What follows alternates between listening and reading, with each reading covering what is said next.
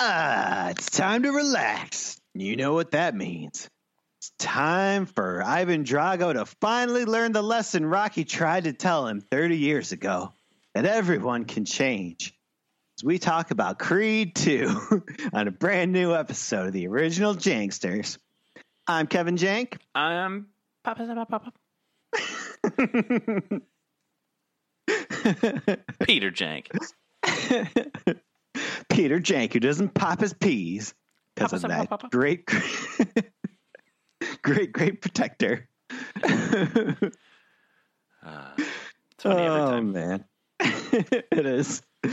All right, so yeah, as previously mentioned, we are at least currently the end of the Rocky franchise. I'm pretty sure there'll be another one, at least one more, I would imagine. It seems like from what I've heard, Michael B. Jordan is definitely interested in making more. I heard him on some podcast months ago, and this movie was coming out, and he's just like, yeah, let's make like 10 of them. I don't think they'll get that far, but, you know, not against it. I'm not completely for it either. Yeah. How did you feel about this movie? I got to say, like, I like it, but I didn't quite love it, and I've seen it 4 times now, and I'm like, it's a good movie. I don't know if I can quite say great. This is where I go with this one. All right, so I consider Rocky 1 and Rocky 2 basically one movie, one very, very long, boring movie. It's basically the same thing in both movies. He's fighting the same guy, and it's just, different stories and stuff like that. Where number 3 with Clubber Lang is like, oh, all right, we're stepping out of the realm of 1 and 2 finally. And that feels like more of a number 2, like an actual sequel to me. That being said, this is that movie. This is Clubber Lang. Huh. I mean, to me, the obvious parallel with this one is it's part Rocky 2 and part Rocky 4. Yeah, well, because kind of. You've got the elements of him, getting married, or I don't even know if they ever actually do get married. They never show a wedding. No.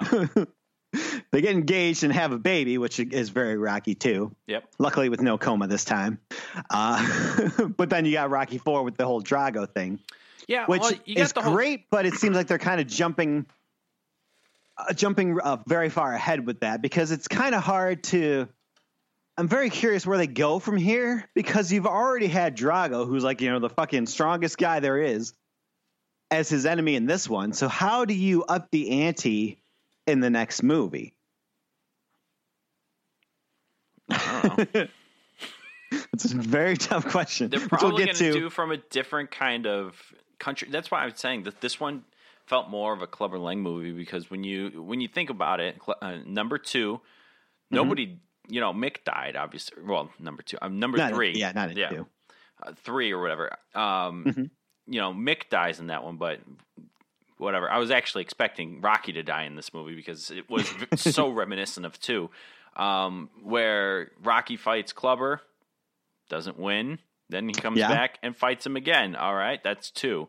I mean, the only difference between 3 and 4 in the comparison of this movie is basically that he goes to Russia. That's it. I mean, there is that whole, obviously tied to number 4. Yeah. But besides that, this is literally the Clubber Lang movie. There's certainly elements of all 3 of those combined into this one movie. I don't know. For sure. I definitely get that. Yeah, I guess. Yeah, but it is a combination more of the than 3. anything, this one feels like a spiritual sequel to Rocky 4. That's the biggest thing to me, is it very much picks up where that one left off, even though there's been other movies in between. But the crazy thing, one of the things I do both respect and kind of, in a way, was one of the things, I guess, that let me down about this movie. I like it. Like I said, I would like it and I dislike it at the same time, is how serious they managed to take everything from Rocky 4, which we talked about, kind of got, as much as I love it, it's probably, a little bit goofy as far as the Rocky movie goes. It's, that goes a little bit over the top. But this one managed to take all that and take it all very seriously, which on some level I really enjoy. But then in certain parts, I felt like it kind of lacked some of that same cheesiness and heart that Rocky 4 had. Yeah, yeah. Man, I don't know. I like that they went like more serious with this one. As a whole, I don't like this one as much as the first one, I don't think. Yeah, I agree. They really stuck with the whole, like, I hated the name Adonis, but god damn, did they use that name so many times in this movie. Like, I think I heard Rocky say Donnie twice in the whole movie. Well, I think Bianca mostly calls him D. And he calls her B. Loving that D. And then D calls Rocky U, and then it's just everybody's letters. Everybody's letters. It's true. You got to pay by the syllable, so they got to keep it short. Letters. It's all about letters. Well, let's get into the actual story here. I guess spoiler alert. This is probably the newest one of these we've done in a long time. This movie only came out a couple months ago and just hit video fairly recently. So I will say we're going to go deep into the plot here. So if you have not heard this, maybe skip ahead in the episode till we're done talking about it, or come back later. Spoiler. When you've seen it. Spoilers. Yeah. So this movie came about. The director is not the same director as the first one, which could kind of explain why this one didn't quite live up to the standards of that first one. The director of the first one is the guy who made Black Panther. So he was off busy doing that when, this movie was in production and whatever. So they were trying to get this movie done. So they had to get a new guy. Stephen Cable Jr. is his name. But the script this time, Ryan Coogler both directed and wrote the script for the first one. But this one, the script, co-written again by Sylvester Stallone. Oh. Yeah. It was him who wanted to bring Ivan Drago back and do all this. And I thought it was a good idea, because obviously this is something that had to happen. You got to call back to the Drago stuff, given that this is Apollo Creed's son and what happened to his father. It's insane, like, watching so closely both these movies and how old these people are now. Yeah. Like, I can't believe how old Ivan Drago looks. Yeah, he really does. And he's like 10 years younger than Stallone, but still old. So it just shows you how old Stallone really is. Jesus. They're so old. Yeah, they really are.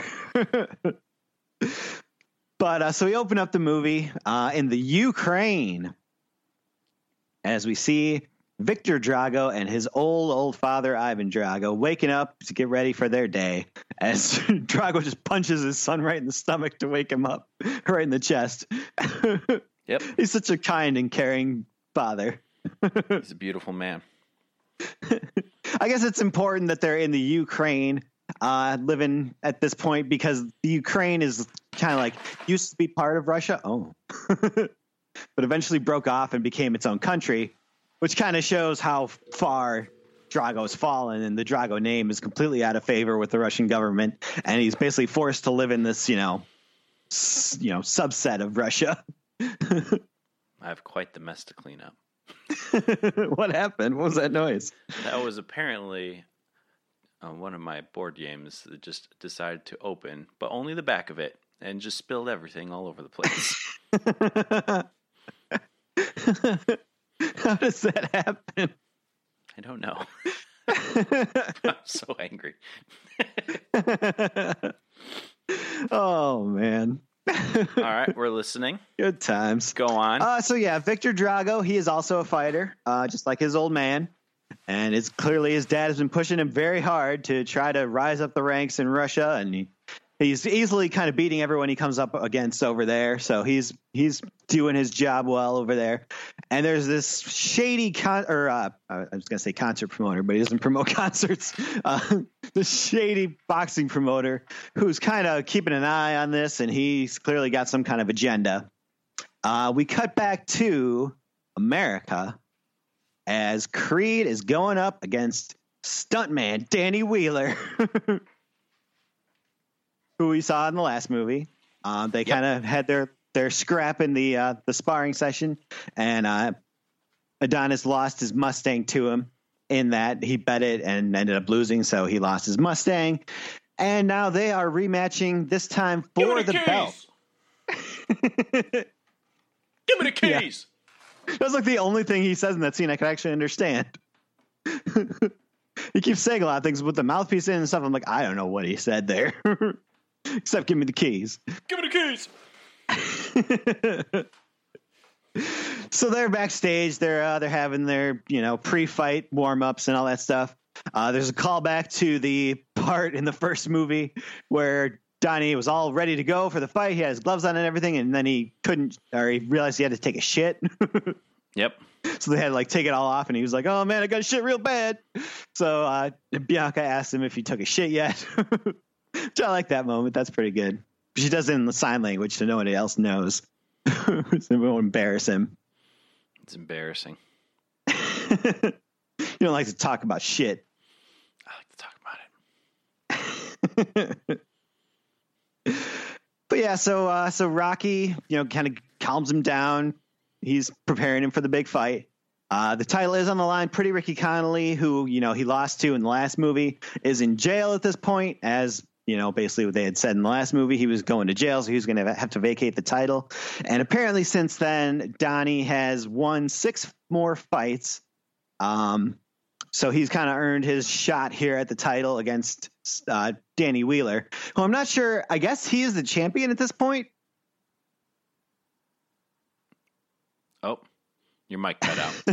Your mic completely cut out after, I guess he's the champion at this point. Oh, yeah, that's where I stopped talking. Oh, okay.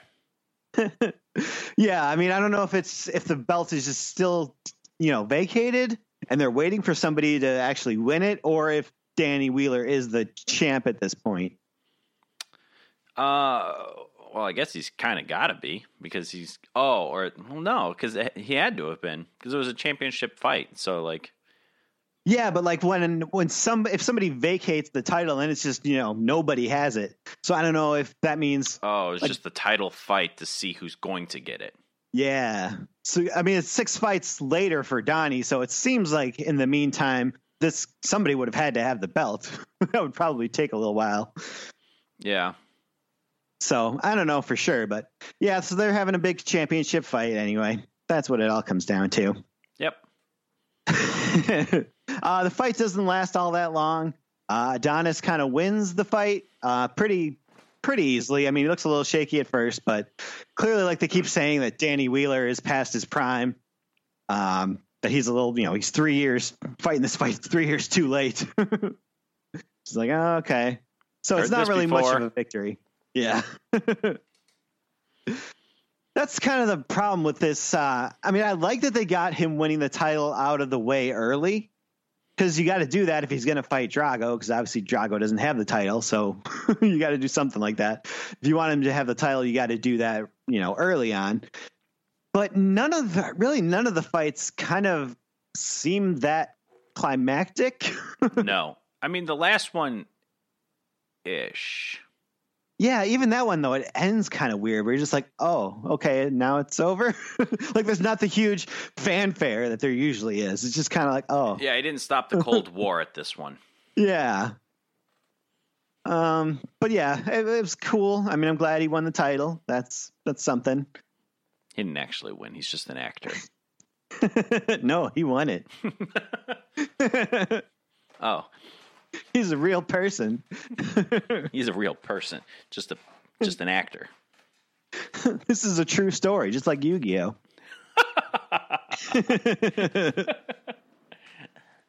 But my grandfather's sent to the Shadow Realm through a VCR. That totally happened. That's the same way my grandfather went. I wish that's how my grandfathers went. Well, I hope they're not in the Shadow Realm, but through a VCR. Yeah. VCRs have taken out most of our family. So then we see the fight end, and Adonis is happy, and he's like, yeah, I did it. I did a good thing. And then he's celebrating and all this stuff. And, of course, that shady guy that I don't think we've ever gotten his name, but the shady black guy from the Russia match. I think it's Buddy. It's Buddy something. Buddy Marcel, maybe? Oh, yeah. It is Buddy Marcel. Well, either way.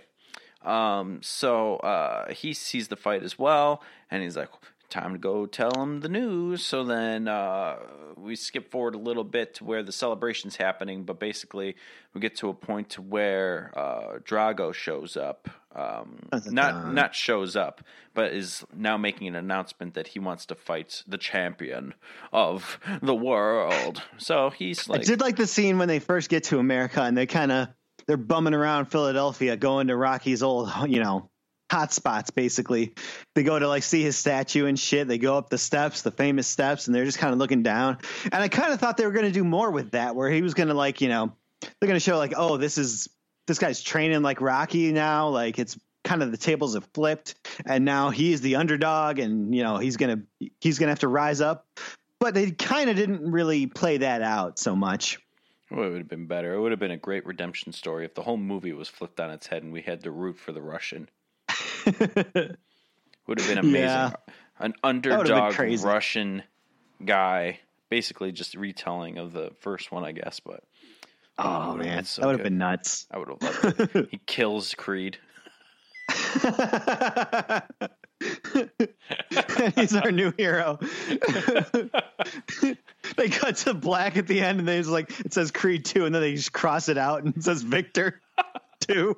Drago 2. Oh god, that would have been a way better movie. But we got this instead. What a twist! That was the M. Night Shyamalan version. He would have done that.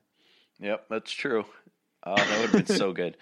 But anyway, so we see them kind of bebopping around, and Adonis is basically saying that he wants to do this, but of course there's a lot of hesitation there. We forgot. We skipped over the part where he proposes to Bianca.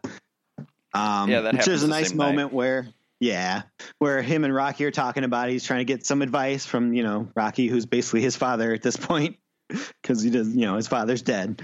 But he's kind of telling the story of how him and Adrian got engaged. And it's nice to hear him kind of reminiscent about that. I always find that moment very touching. And so he goes to do it, but he's trying to get himself drunk to get up the courage to do it and stuff like that. And he starts talking to her as she's out of the shower, basically, and clearly not looking at him or paying attention. And, also doesn't have her hearing aid in. So everything he said just completely, doesn't go and doesn't get heard at all. Yep. So it's kind of awkward. Yep. Especially for me, because I'm the viewer. Yep. But they eventually do get engaged, and yep, and then they have some sex, and clearly that was baby sex. Yeah, I didn't want to see the sex, and I will say this, and I don't know if it's because I've seen it before in the other Rocky movies, but like everything was so predictable in this movie. Everything was so damn predictable in this movie. I'm trying to remember all the predictions that I made, and most of them came true throughout the whole thing. Like when they went to the family. Or her mom's house, or his mom's house, when they go to LA or whatever, I immediately thought that his mom's probably like, "Yep, she's pregnant." And then lo and behold, I was like, "No shit, of course that's what she is." And then I know, like with Rocky's son, obviously it's just like, oh, is he gonna call him? Is he gonna come? No, he's not gonna call him. The end of the fucking movie, and of course that's what happens. Yep, there's a couple of those in this movie, and I was like, oh, very predictable, but all right.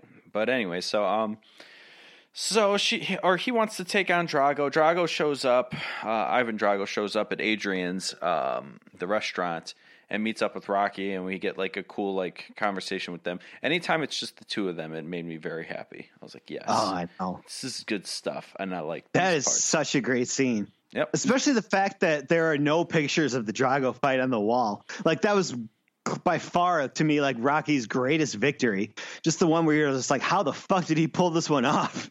But he can't even look back at that one with any kind of pride or anything, because it was just a mission of fucking revenge and hate that he just can't even think about, because he still blames himself for Apollo's death.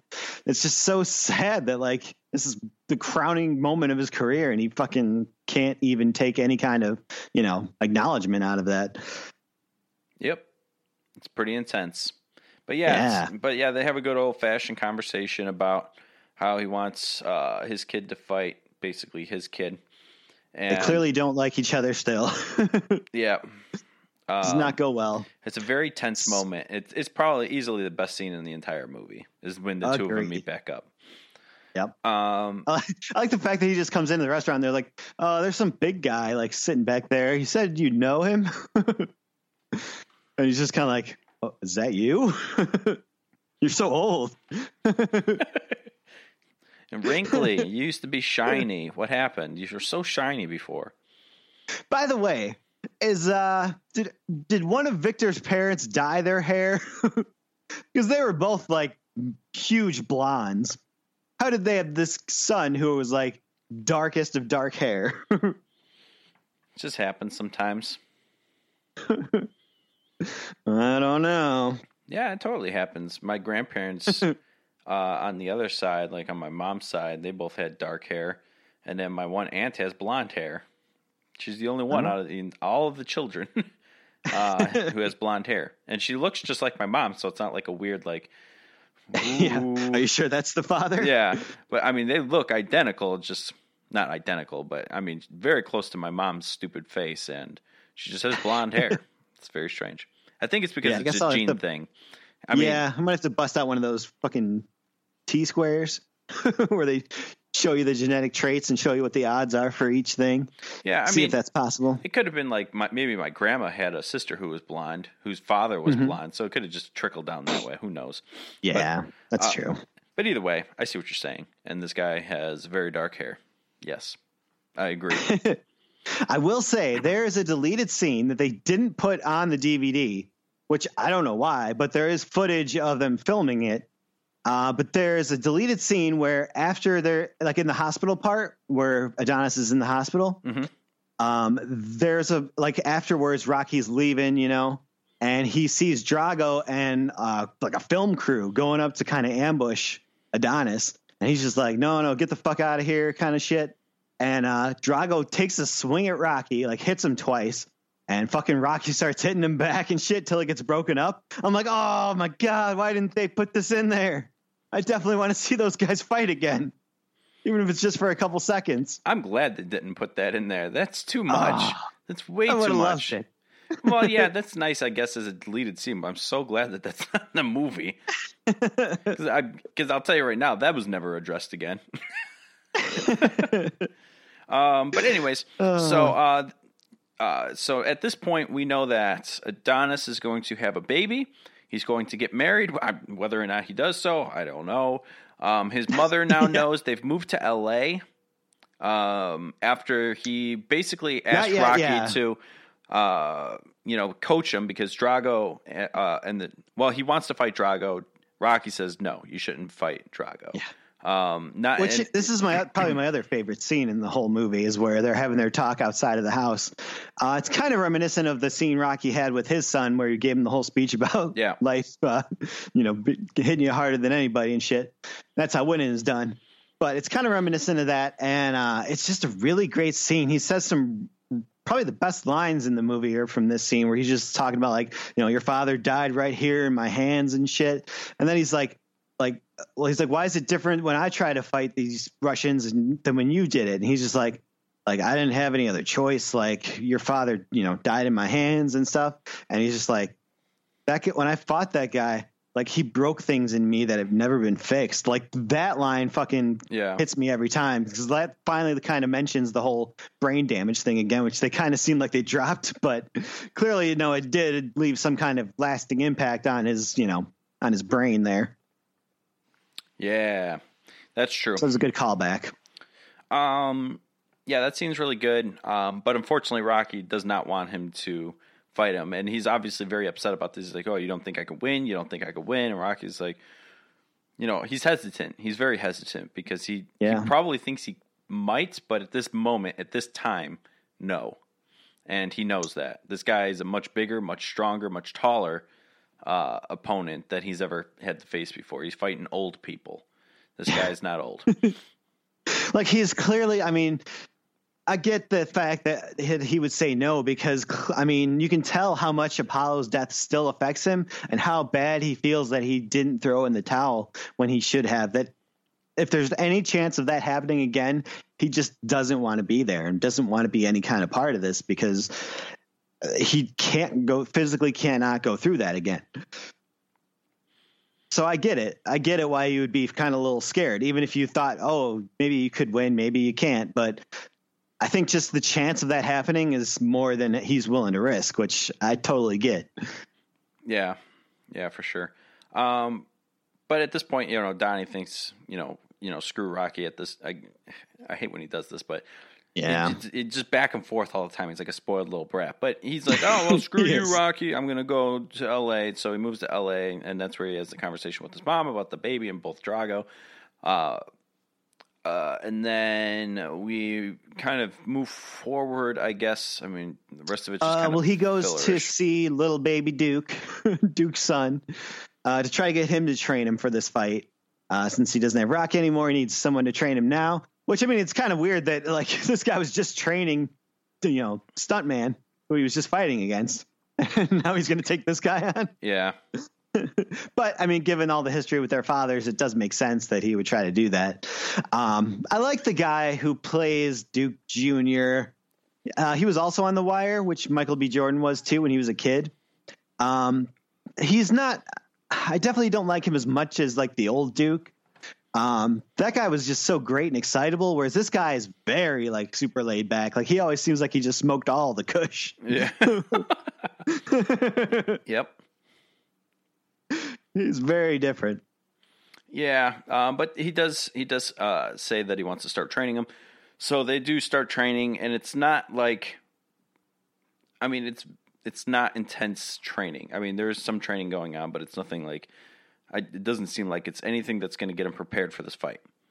So yeah, it's not like bad though. It's not like this is Rocky 3 at the beginning where he's kind of half-assing it and shit like that. Like this was legit training. He wasn't distracted and all that kind of stuff. He was trying and he was doing everything. Like I did like the parts where he's I like the under the water like shadow boxing and shit. That was pretty cool. Yeah, I enjoyed that quite a bit. Go to a Holiday Inn. Someone's gonna swim by you. Ow! That man punched me. What's he doing under the water? Why is he throwing punches? I'm just punching all the kids. All I see is a flurry of hand motion under the water.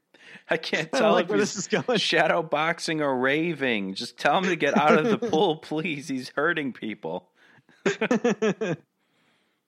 How is he doing this? He hasn't come up for air in like 12 minutes. But anyways, so he's doing his training and he's getting ready for the fight, and then we move to the fight. So we get to the fight, and the two of them are, doing their weird entrances and stuff like that. I don't even think Victor Drago even had an entrance. He just walked in, and then the other guy. Pretty much. None of the entrances in this movie were very spectacular, which I guess, like I said, it was a huge part of Rocky IV was the entrances, and they definitely made you feel something, even if in your case it was the feeling that you didn't like this. But this one, they were just very plain and kind of unmemorable. I like just kind of had some slight light show, I guess. But I like Donnie's his last entrance. When whatever her name is, Belinda, starts singing for him.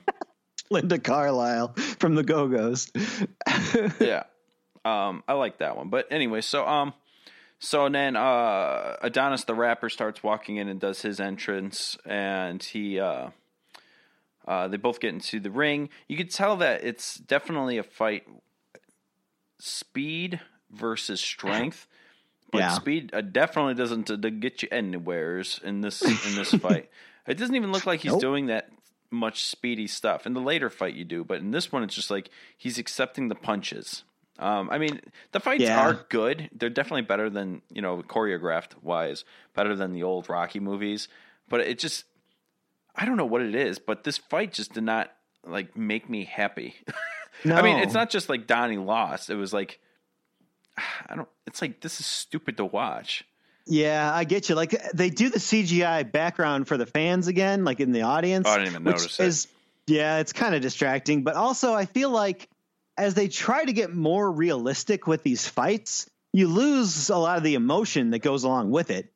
That happened in like the montages and the cool music and all that kind of stuff. They kind of lost a lot of that element of it, and to try to make it look more like a real fight on HBO. which is nice and all, but that's not why I go to the movies. If I wanted to see that, I would just watch HBO fucking fights. Yeah. Which is kind of like, I've heard the director of this movie interviewed a bunch, and every time he brings up this thing called, on the set we had this thing, like this cheese meter, like we didn't ever want to go over it so it gets too cheesy. So it seems like he was very acutely aware of trying not to be cheesy and fucking over the top. And I think that was kind of to the film's detriment, because he could have used a little bit more of that. I'm not saying he has to fucking run up a mountain. Like, I get that that's way too far. It's true. You don't need that again, but you need a little bit of that. I was expecting it. I was expecting mountain. That was one of my predictions that did not pan out. Instead, he just runs on a road. Like, oh. Not even any cool motocross guys this time. Just an old man driving a car. Yep. But yeah, so, the fight happens. It's okay. It's all right. But you could definitely see the power of this Victor guy, and he is just beating the shit out of Adonis. The crazy thing is like I think somewhere in the middle of the fight, what is it, 3 rounds, I think? 2 or 3 rounds, I think they were. 3 or 4, I want to say. Well, he gets his ribs broken, like, in the middle of this, and you could feel the impact from this punch, because you're just like, oh, that's gonna sting. But it's like one of those things. It's like, stop you're obviously not losing. You're dying. Just stop the fight. Yeah, like these people are very hard-headed.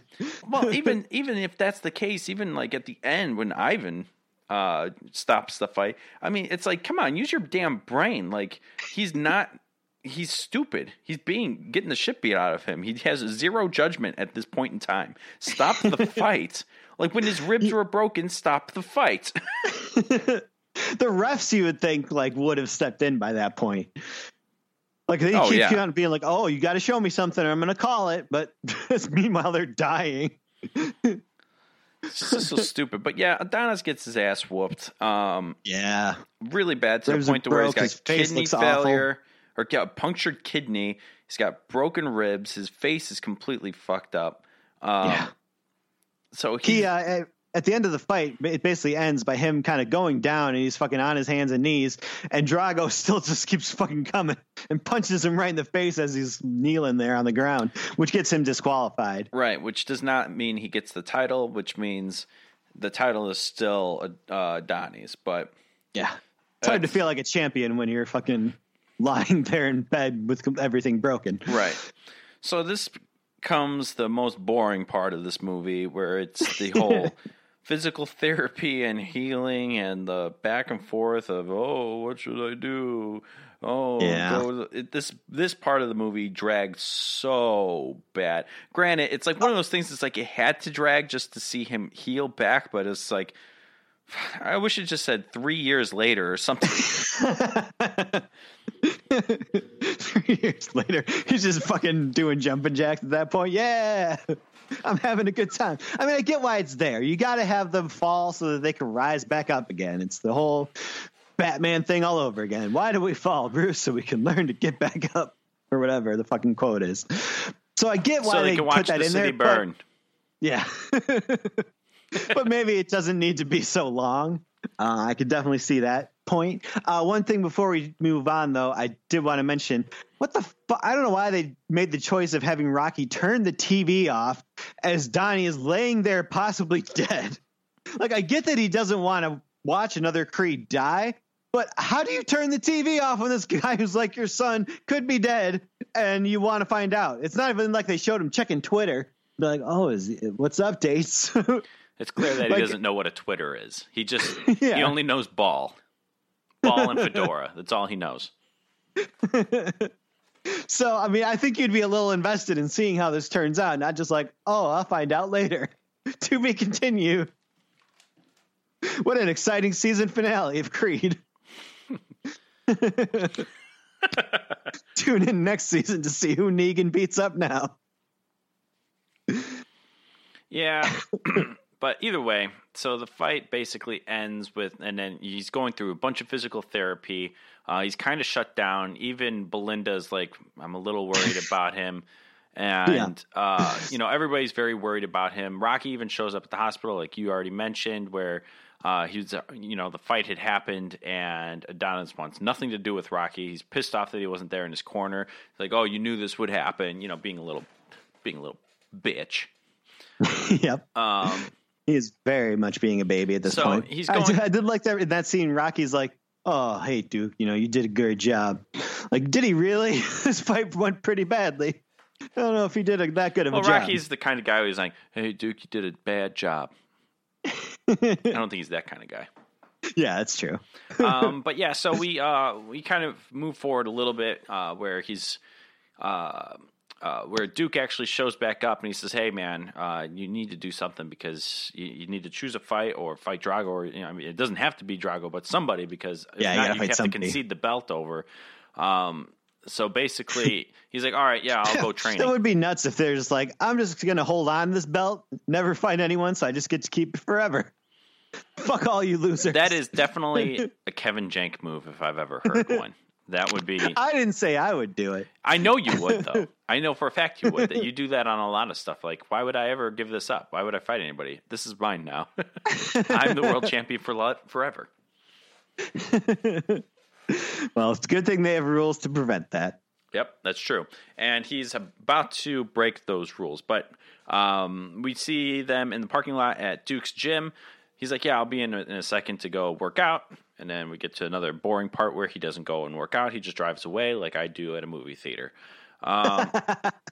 Basically, what ends up happening after that is Rocky gets a call, or it's called. Well, either way, Rocky shows back up into L.A. and has a good heart-to-heart conversation. First, I'll tell you exactly what happened.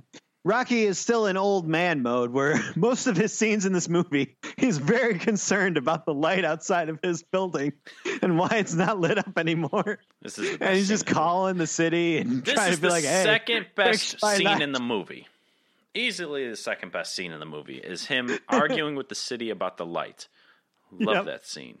So good. That's when you know you're truly old. That's just living. He's just living, and I love it. And meanwhile, while he's doing this, he gets a letter in the mail from Marianne Creed saying that he still needs you. Please do something. Do anything. Please give him a handy. That's what he needs right now. So he goes out to L.A. and finally has another heart-to-heart conversation with Donnie at this time, where he does the best he can to try to convince him to, I'll be there. Let's do this. Let's train him. Let's get you going. Let's do some straight-up montages. But if you're going to want to fight, what is the exact quote? You probably have it written down or something. But the exact quote of where it's like, if you're going to fight somebody different, you got to change the way you fight then, or something like that. Oh, I mean, there's something about like your natural style just won't work with this guy.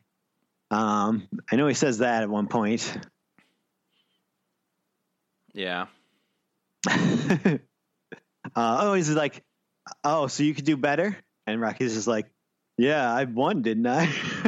I like that. But then he takes him to an area to where it is a different way of not just fighting, but training.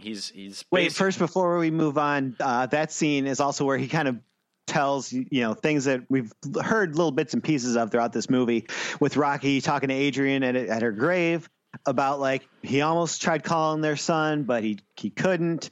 And so he kind of tells Donnie in this scene, like, yeah, like you mentioned what kind of great decisions have I made recently, and it's got me thinking like I made a lot of mistakes too. Like I wasn't even there for when my grandson was born and all this stuff. And he's like, I keep trying to call my son, but I can't do it. And so you kind of find out the truth about all that a little bit more. And you keep kind of teasing whether he's going to go call his son or not and try to mend fences on that. And right as they are kind of concluding their little talk and they're back on good terms again, they get the call that Donnie's kid is being born. Bianca has gone into labor. And I did like the little part where they're like talking about like what they're going to name the kid. And Rocky's just like, how about something simple like Becky or Kate? And Donnie's just like, she's going to be black, right? Kate Creed? Yeah. Oh, yeah, I forgot. Why does being black have to mean you have to have a bizarre name? Is that a thing? That's a good question. Because I've always wondered why there's 8 syllables in a black woman's first name. And if the reason is being black, that's strange to me. The reason is you. Oh. Thank you, Hoobastank. Well, anyways, so the baby's finally being born. Its name is Samara from The Ring. And speaking of, we glossed over a scene earlier where they first found out about the baby, and Bianca's just kind of like, what if the baby can't? And as the audience, I'm sure we figured out what she's talking about, but that kind of reminds me of why there's so many communication problems between men and women a lot of the times, is women will just ask things and expect you to know what they're talking about without finishing the question or, specifying what they mean. And of course, the man will be in very, very big trouble if he says, can't what? Yeah. You don't know me anymore. I don't know what you're talking about. That wasn't a full question. That was not a sentence. What if she can't? Can't eat dairy? Can't watch Teletubbies because it's been discontinued? Can't what? What if the baby can't change herself for the first year? But of course she's referring to can't hear or has the hearing issue that Belinda has. So now we fast forward back to here where after the baby's born, they're doing all sorts of tests on her hearing. And it seems like, I'm not entirely sure, but it seems like the baby's just straight up deaf and not having hearing issues. Sure seems like it. But of course they don't address they never that. do. It's true. It's a lot of not. She does have little baby hearing aids later on, so I'm guessing she must have some hearing, at least with the hearing aid. I don't know. Otherwise, why bother wearing them if you're just totally deaf? Who cares? So the baby's born, and now we get to the good training. To the good training. The good montage. Is it, though? Is it? The better montage out of this entire movie, yes. It's honestly, I think I like the first one better. Oh, no. This one was better. That's kind of where this one lost me, is I love the training montages in these movies. That's kind of what gets me to the theater for the most. That's one of the main things, at least. And that's what gets me jazzed up for that final fight. Whereas this one just kind of fell flat to me. They were all like that. This one also feels flat to me. It doesn't seem like this did not get me hyped, just like the first one. This did not get me ready, just like the first one. But the only thing I liked about this one, it was different than every other montage we've ever seen in this series. That's why I liked it. The same thing, I guess. I mean, I don't know if we saw Rocky fighting in a swimming pool, but it's just that was okay, no, he's doing stuff in a gym. It's all right, whatever. Where this one's completely in a different element, different location, and I liked that just for that. But this one, I agree with you. For some reason, this movie never gave me the hype as either the first movie did or any of the Rocky movies did. This one's just I get it. It's, I don't know what it was. It wasn't. I think a lot of it has to do with both the editing of this scene and especially the music. The music was very not doing it for me. Just this Hallelujah Jesus song was not very inspirational and getting me hyped for a fight.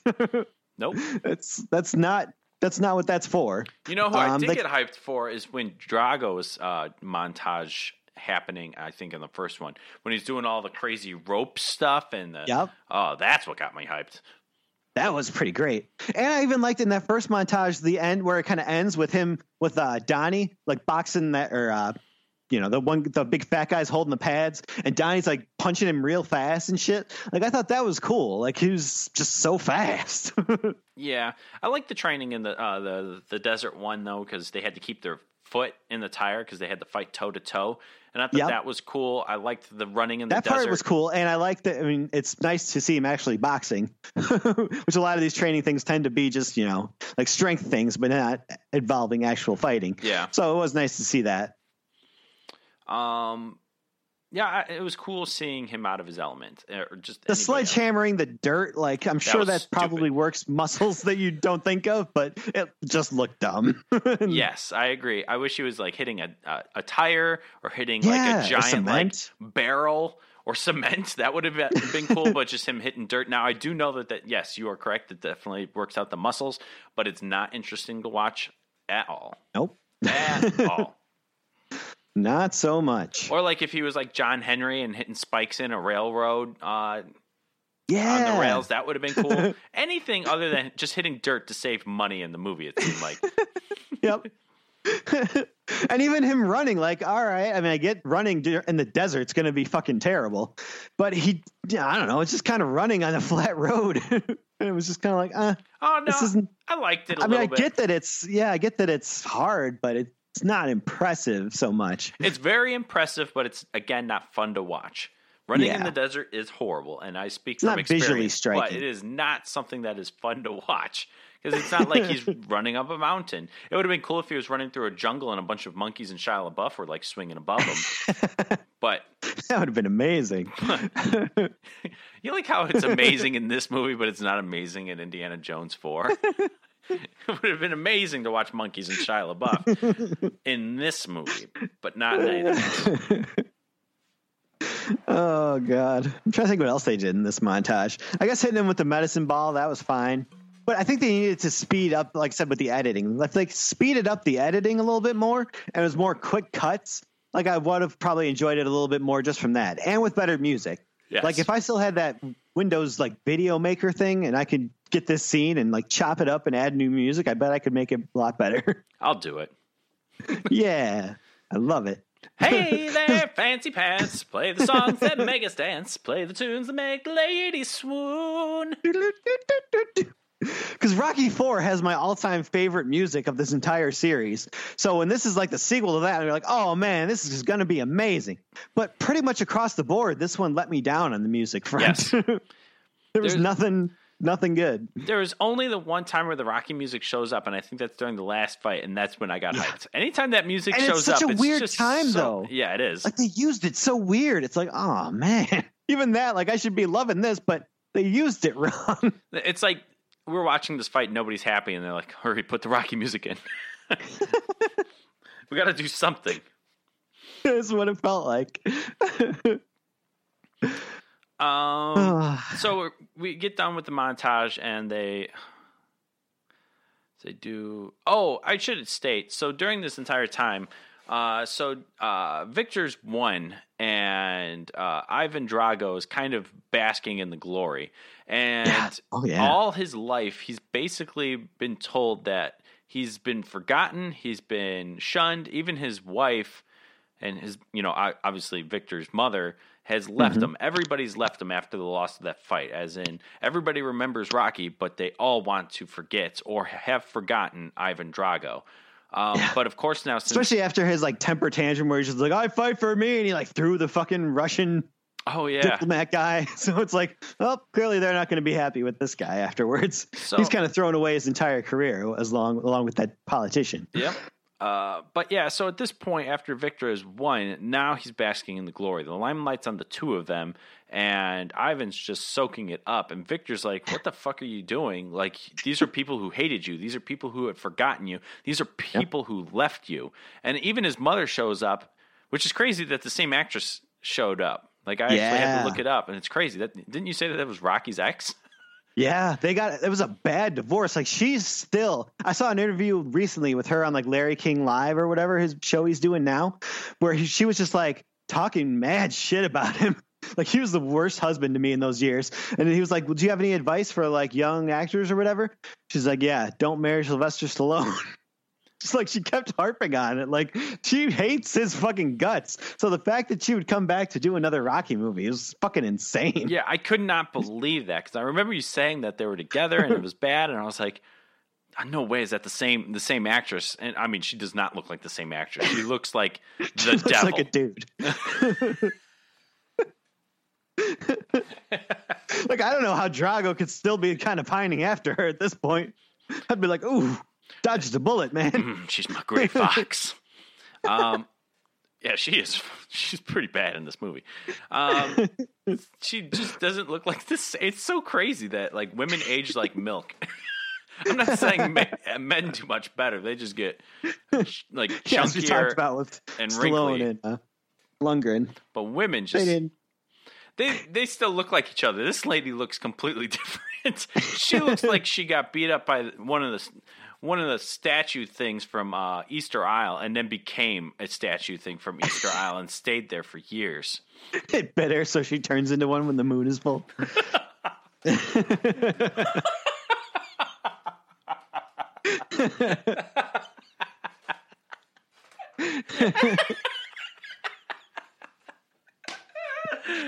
God, I want to see that. It's the new monster of the week next week. Tune in. It's gonna be the Easter Isle heads just running around, just trying to bite people. Aha! Now you're mine and cursed. I know how to win. We just bite them back, turn them into people. That's so funny. I can't stop getting the image out of my head. So anyways, so she even shows back up, and it seems more glorified to Victor than it is to Ivan, because Ivan's just loving this. He's finally getting the attention back, and all that's happening. So basically, we move on to the last. He's clearly just kind of been using his son for all these years, just trying to earn himself a place back in the old ranks of the country. Yeah, for sure. But we move on to the next fight, or to the last fight, and obviously a lot of we have to move it to Russia this time. That's very important because the exact same thing that happens in the fourth movie, which is weird that he even has that authority. Like, who the fuck are you? Yeah, he's the challenger. Like, you don't get to set fucking terms, right? Oh, you have to fight me in should Russia. Just be like, all right, we'll fight, but it's got to be here. Right? Yeah. No, how you're about challenging I'm the me. champion? You fight in a sewer. Yeah, that didn't make any sense. There was the first one, at least there was a reason. Because he was getting death threats and shit over here. All right, I can understand that. And it wasn't for the title anyway. This one, it really didn't make any sense. Yep. And they didn't even really play it up much. The first Rocky IV, he's actually there training in Russia and shit. Clearly Creed trained in America in the desert. And then they get there, and I guess the crowd is hostile against him a little bit, but not nearly as bad as fucking Rocky had it. They really hated him. Here they're just kind of meh. Yeah, it's just another fight. Yep. But yeah, so we get the entrance where Belinda starts singing for Adonis, and then we also have Victor. Everybody's in the ring already. They just cut to that. Yeah. So we get into the ring, and then they start doing the fights. Ivan's ex-wife is there this time, kind of rooting him on. Again, that'll be important, vaguely important towards the end. I thought it was going to be more important, but it didn't get as important. I thought it was going to be one of those 90s movies, it's going to go that direction. Another prediction that was wrong. But so basically, so they start fighting, and Adonis looks definitely better. He wins the first round, basically just on his speed. He's much faster than Drago is, so he's kind of getting the hit on him on this first round. But Rocky gives him some great sound advice, hey, you won that one. Now he's coming after you. So so he says you need to watch out for the right arm. Once the right arm extends, there's your opening. Well, Drago's saying bait him with the right arm. So now it's this really cool, I loved the talk in between rounds. Yes. In the beginning. That was super cool. You actually hear coaching and great advice, and as a viewer, that's what we're looking for now. We're looking at both of these oppositions happening. He's looking for the extension of his right arm, where Drago's telling him bait him with the right arm and come across with the left. It's such a cool scene when that stuff happens, because it's I want more of that now. I just want more of that, because in the other Rocky movies, you kind of get some of that, but it's the stuff that they're saying and the advice that they're giving is well, duh. Hey, you got to get in there. Try not to get hit. Okay. Yeah, got it. Don't take those punches. Oh. Hit the middle one. Wrong. Okay. Got it. Yeah, it is nice to see them kind of having a chess match almost, where they're trying to out-strategize each other. And it does kind of show you how good of a trainer Rocky is at this point. He's been doing this whole boxing thing his entire life. He may not be the brightest man in the world, and when it comes to day-to-day things, but fucking boxing, he is the wisest there is. It seems like he's got his head on him. But so they get back in there, and definitely Victor rocks his socks off in round 2. Drago's advice definitely worked. Or Ivan's advice definitely worked for Victor, and definitely rocks his socks off. But I don't think there's any more advice. I mean, there's some stuff that's in there, but now it's just one of those like montages of round after round where they're both kind of one wins a round, the next one wins a round, and it's going back and forth. Yep. Very reminiscent of Rocky's and Ivan's fights, where it's just going round to round. But Creed is definitely losing. If it was to go to a scorecard, it would, pretty much definitely go for Victor. He's fallen a couple of times, yes, as is the pattern in these movies. He's kind of ended up on the ground a couple of times, but gotten back up. And then this is the part now. He's definitely getting Victor some licks. I mean, there's times where like Victor's getting whacked in the face to the point to where now he's finally bleeding, which again reminds me of the 4th movie again, where it's just like, oh, he is bleeding. He's just a man. But of course they don't say that because apparently the cheese meter it would have gotten too high to say something like that. God forbid we have any emotion. So they're going back and forth, and at some point, finally Donnie gets some really good punches in, and the round ends. Ivan says, break him. So that apparently is reminiscent of the first fights, which I didn't put 2 and 2 together. I was like, aren't you always trying to break him? Like, what's the point? Like, all right, hit for the ribs. We're about 8 rounds in, and you want me to hit for the ribs now. Got it. I'll do that.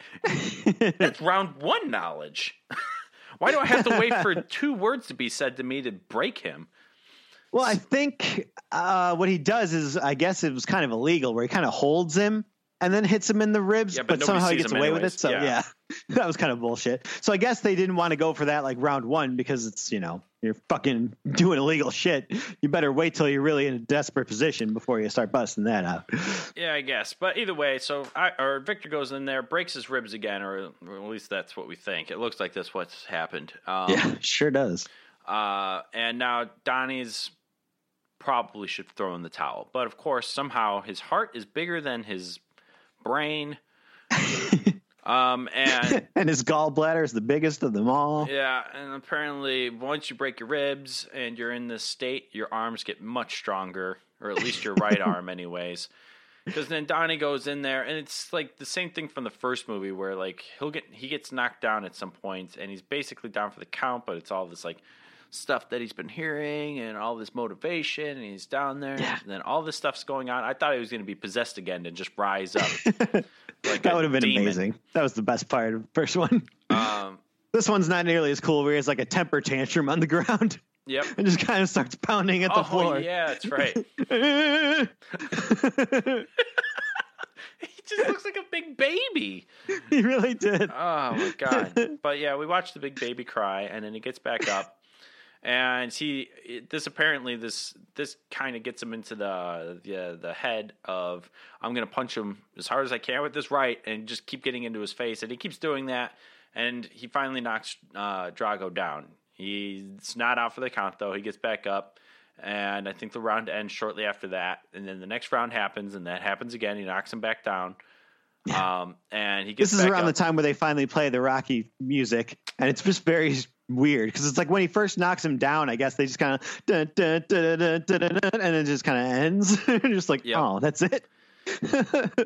And it's like the match isn't even over now. It's not like a big comeback where he's just hammering at him with a bunch of blows. It's like we're watching a guy. Yeah, we're watching a guy sit there try to get up, and you're playing the Rocky music. Like that seems a little unnecessary. Like, why don't you just play that when I'm like fucking trying to get out of bed in the morning? Look at this. It's the most and now my alarm thing clock ever. will change. So yeah, he knocks him down twice, and then at the end of this next round, he basically is just laying into him, just pounding him in the corner, and Victor's can't get out of this corner, and Donnie's just going to town to the point to where Ivan finally decides to step in and throws in the towel and calls the match. And well, Donnie wins.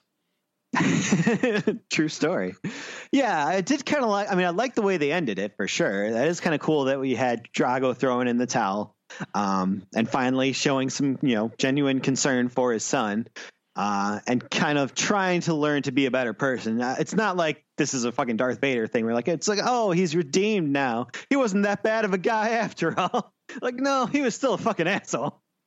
He murdered a guy, showed no remorse, and then was a complete dick to his son for 30 fucking years.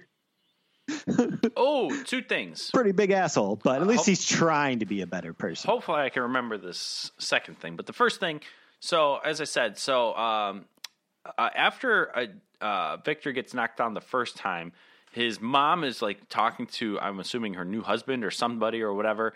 Basically, you can't hear what they're saying, but she's like, oh, this isn't. I don't like this. I don't like this. This is fucking losers. What a piece of shit.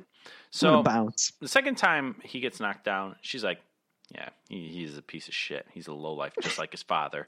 And she gets up and gets out of there. Now, this is what reminded me of the 90s. I thought that Victor was just going to just straight up say, screw it, fuck it. I'm going to throw in the towel. I thought that's what was going to happen, and because he's like, what am I fighting for? Even my mom doesn't love me kind of thing. Even though that would have been just so stupid. Would have. But it's like he gave up anyways after he found out his mom wasn't there. No, I think he was actually he was trying. He was just so fucking rocked at that point. Like they mentioned before that he had never been in a fight that lasted more than like 3 rounds or something like that, because he just basically knocks people out so quickly. So clearly he was very gassed by this point. He just didn't have the stamina to kind of go that long. But he had this determination, and that he wasn't going to fall down. He was like, fuck it, I'm just going to fucking stand here as long as I possibly can, because I'm not going to let this guy beat me.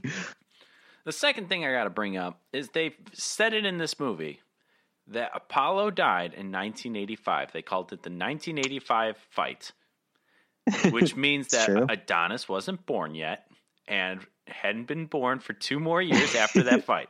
So that just proves my point that the timeline is fucked. Yeah, you might have to fudge it a little bit. Although they never said this movie took place in 2018. Could be 2016. Okay.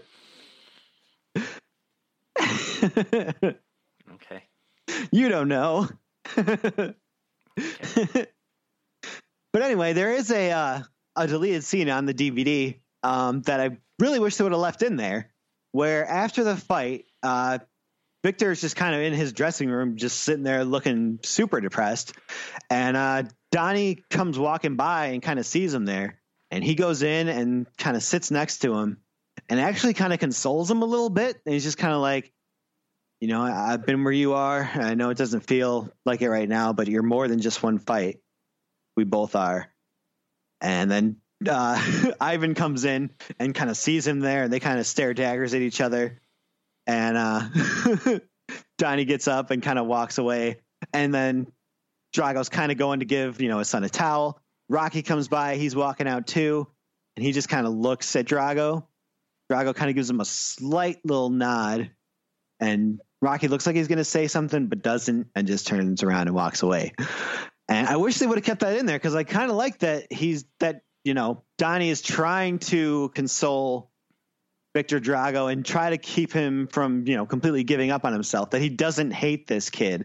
Because really, it's not Victor's fault what happened to Donnie's dad, to Apollo. So I did like that he's kind of trying to be a bigger person by reaching out to this guy and giving him some encouragement when he needs it. I would have rather just had the Ivan and Rocky scene in there. That's all. I wanted them both. Oh, by the way, we should mention it after the fight in the actual movie.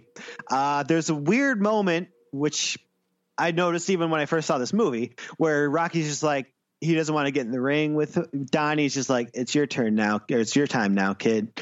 And he just kind of sits there, puts his hat on, and kind of slow zoom on his back. And it's just like, oh, shit, this is going to be it for Rocky, isn't it? This is him officially passing the torch, and it's all Donnie now, and he's done. Which, since, about a week after the movie hit theaters, Stallone said basically, yeah, I'm done. I'm retiring as as the character of Rocky Balboa. This will be Creed 2 is going to be my last movie as this character. It's been great, but I'm done now. So that will be the end of the Rocky story is this movie here, which I'm not against. And it was a nice moment to kind of show the passing of the torch. And as much as this movie didn't get me as much as the first one, I am still invested in these characters now, and I would like to see where they go from here. I'd be happy if this is ended right here. Oh, it's not a Rocky movie if there's no Rocky in it. Yeah, but I do like the Creed characters. I'll still be invested in their adventures going forward. Yeah, I can take it or leave it. Damn. Maybe he could fight Clubber Lang's son next time. I wouldn't want to watch that. It's doing what is called Star Wars at that point. Yeah. The first one was already basically Star Wars, Force Awakens. This one is basically the shitty Last Jedi. Definitely not as bad. That movie is straight shit and ass. Yep. God damn, that movie's so bad. I can't believe people said that they liked it. Not all people. A lot of people did not like it, but yeah, it divided people quite a bit. But yeah, I agree. That would be too far. But before we wrap up, there's honestly the best scene of the whole movie for me is at the end, the kind of final Rocky scene that we get. As much as you could predict that this is what was going to happen with the whole storyline with his son, it's very predictable, but goddamn if I haven't shed a couple of tears each of the four times I've seen this movie when it gets to this final scene. Where we finally see Rocky getting out of a cab and he goes up to this door and knocks. And of course it's his son's home. His grandson comes to the door and just like, who are you? And his, Milo Ventimiglia comes around the corner and it's just like shocked to see his father. And they have a nice moment. They hug and I'm so happy they got him back for this movie too. Yeah. I'm so happy. Like that was the best part of watching this movie. I was like, I'm so glad they didn't change his son out again. Yes, that would have been distracting. The fact that you at least had that little bit of chemistry between them from Rocky Balboa really helps a lot in this. And it's just, it's such a great scene. It's a very short scene, but it's so emotional, especially when you think about like the real life implications of this, that like Rocky's son in real life, died and they probably weren't on great terms. So the fact that his fictionalized version of himself gets to kind of live out the moment I'm sure he wishes to death he could have in real life with his real son. I can't imagine how emotional he must have felt doing this scene. And he really does a great job. Like you can really see him trying to not just, completely break down, but kind of trying to keep it together enough. But he's clearly like enjoying this moment of, finally trying to reconnect with his son. And it's a really beautiful scene. I like it a lot. And he says the line about like the little kid, his grandson looking just like, Robert's mother. And he really fucking does. That kid does look a lot like Adrian. Like they definitely had very similar kind of facial features. So it's just kind of like, oh man, like it really is an emotional moment for that character. And if that's, I don't know what they're going to do going forward. Wait, obviously, I think you're getting confused. His mother isn't Adrian. His mother is Peter from Harrow's wife. I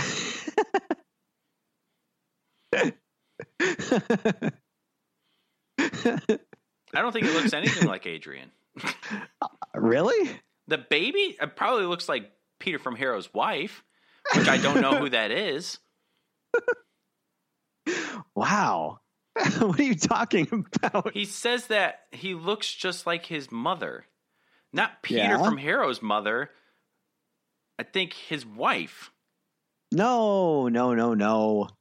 He says, you look just like his mother. And by his, he means his son, Robert. Who would be Adrian. Oh. So he said you look just like your mother. I was like, I don't give a shit about his mother. I don't even know who that is. I don't even know if Rocky's ever met the mother, to be honest. It seems like probably not. Oh, I have to like go and rewatch that scene because I definitely didn't pick up on that. I was like, okay. I thought it was just like a nice like callback, like, oh, he said that already once in the movie. Ha ha, you did it again. Sing me a new song, Rocky. No, yeah. Because he stops and almost like chuckles at it. It's like, oh man, I just got done saying that to somebody else who's a little bit closer to me. Fuck you, Peter from Heroes. No. He was talking about Adrian. So I like that. That was a great moment. I don't know what they're going to do with Rocky in the next one. If they're going to just have like, they'll start out the movie at his funeral or something, or at some point Donnie will visit his grave, or if they'll just let him be alive and stay with his son. Like maybe that's just what he doesn't want. He can't, be there to train Donnie anymore because he's trying to make up for lost time with his son and his grandson and trying to, live out his final years with them. Which I'm not against that either. Just let him have some peace for a couple of years. They'd have to bring him up. You don't have to constantly bring him up at some point, though. It can't be like one of those things like in Batman, The Dark Knight Rises. It's just like, oh, we don't talk about the Joker again. It's like you can't do that. That would be dumb. But they could always do something where, like in the first movie, like how Donnie's mom sends him like the package with the Creed trunks and shit. Like they could just have him like, oh, you're having this big fight. Rocky sent this over for you. Creed trunks. Or he's talking to him on the phone or something, and you just don't hear the other side of the conversation. But you could do stuff like that. Oh, hi, Rocky. Wah, wah, wah, wah, wah, wah. No, I totally agree. Wah, wah, wah. But do you agree? Wah, wah, I'm glad you're having fun with your son. What's that?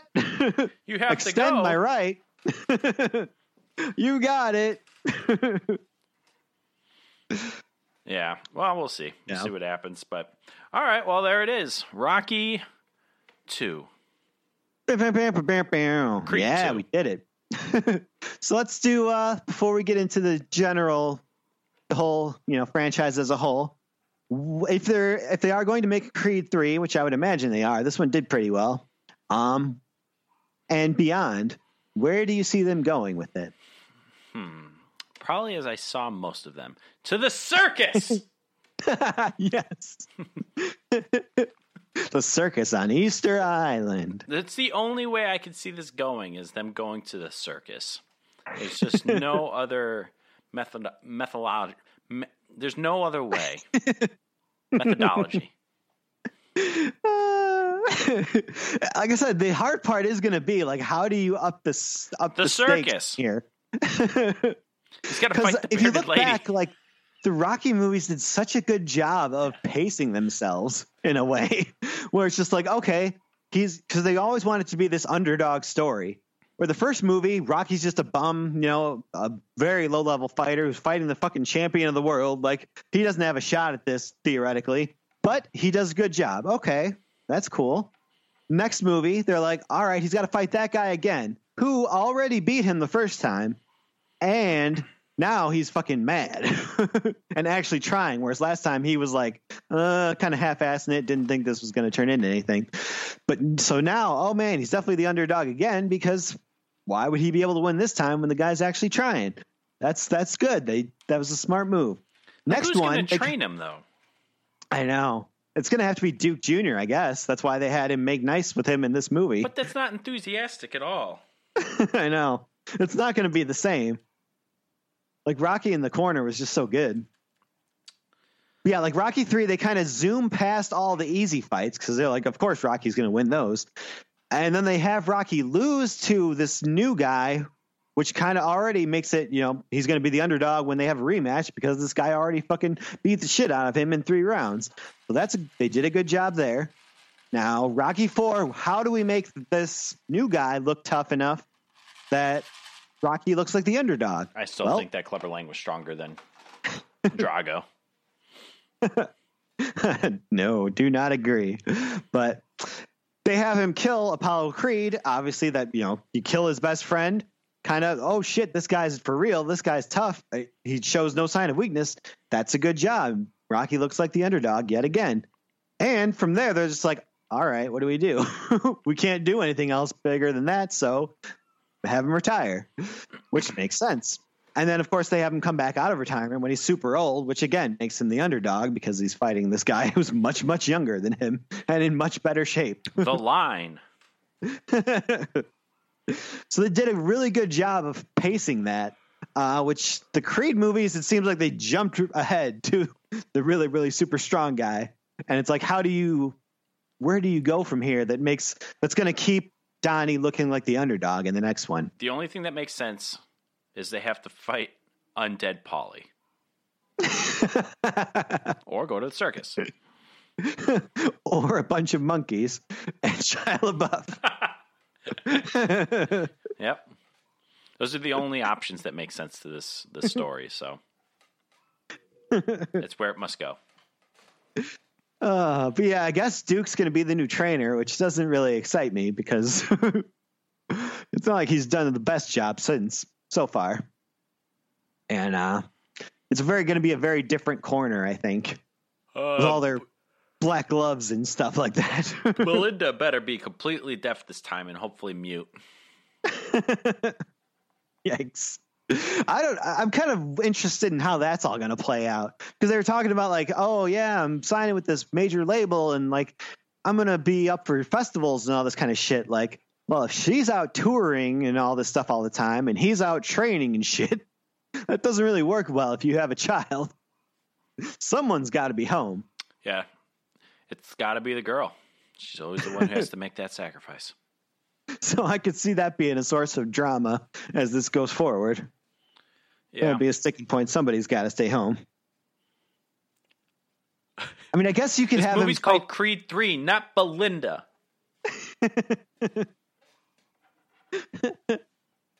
it seems like they did a weird thing by having Pretty Ricky go to jail, because it's like, oh, you could have had a rematch with him eventually, but I don't know that it's really a good, entertaining thing to have him fight a guy who's been in jail for several years and way past his prime now. Even if he beats him, it's like, what if you won? That's true. So it's like, I guess they kind of lost that opportunity. Unless he's just been fucking working out so much in prison that now he's just a monster. Well, unless he's got to fight like Pretty Ricky Bobby's brother. It's like, oh, you John C. Reilly. I'm coming at you like a spider monkey.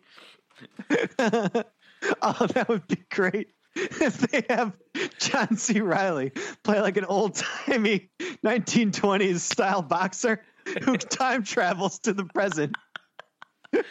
I would love every second of that. We've got to get a good cheeseometer in this one because it's got to break the cheeseometer.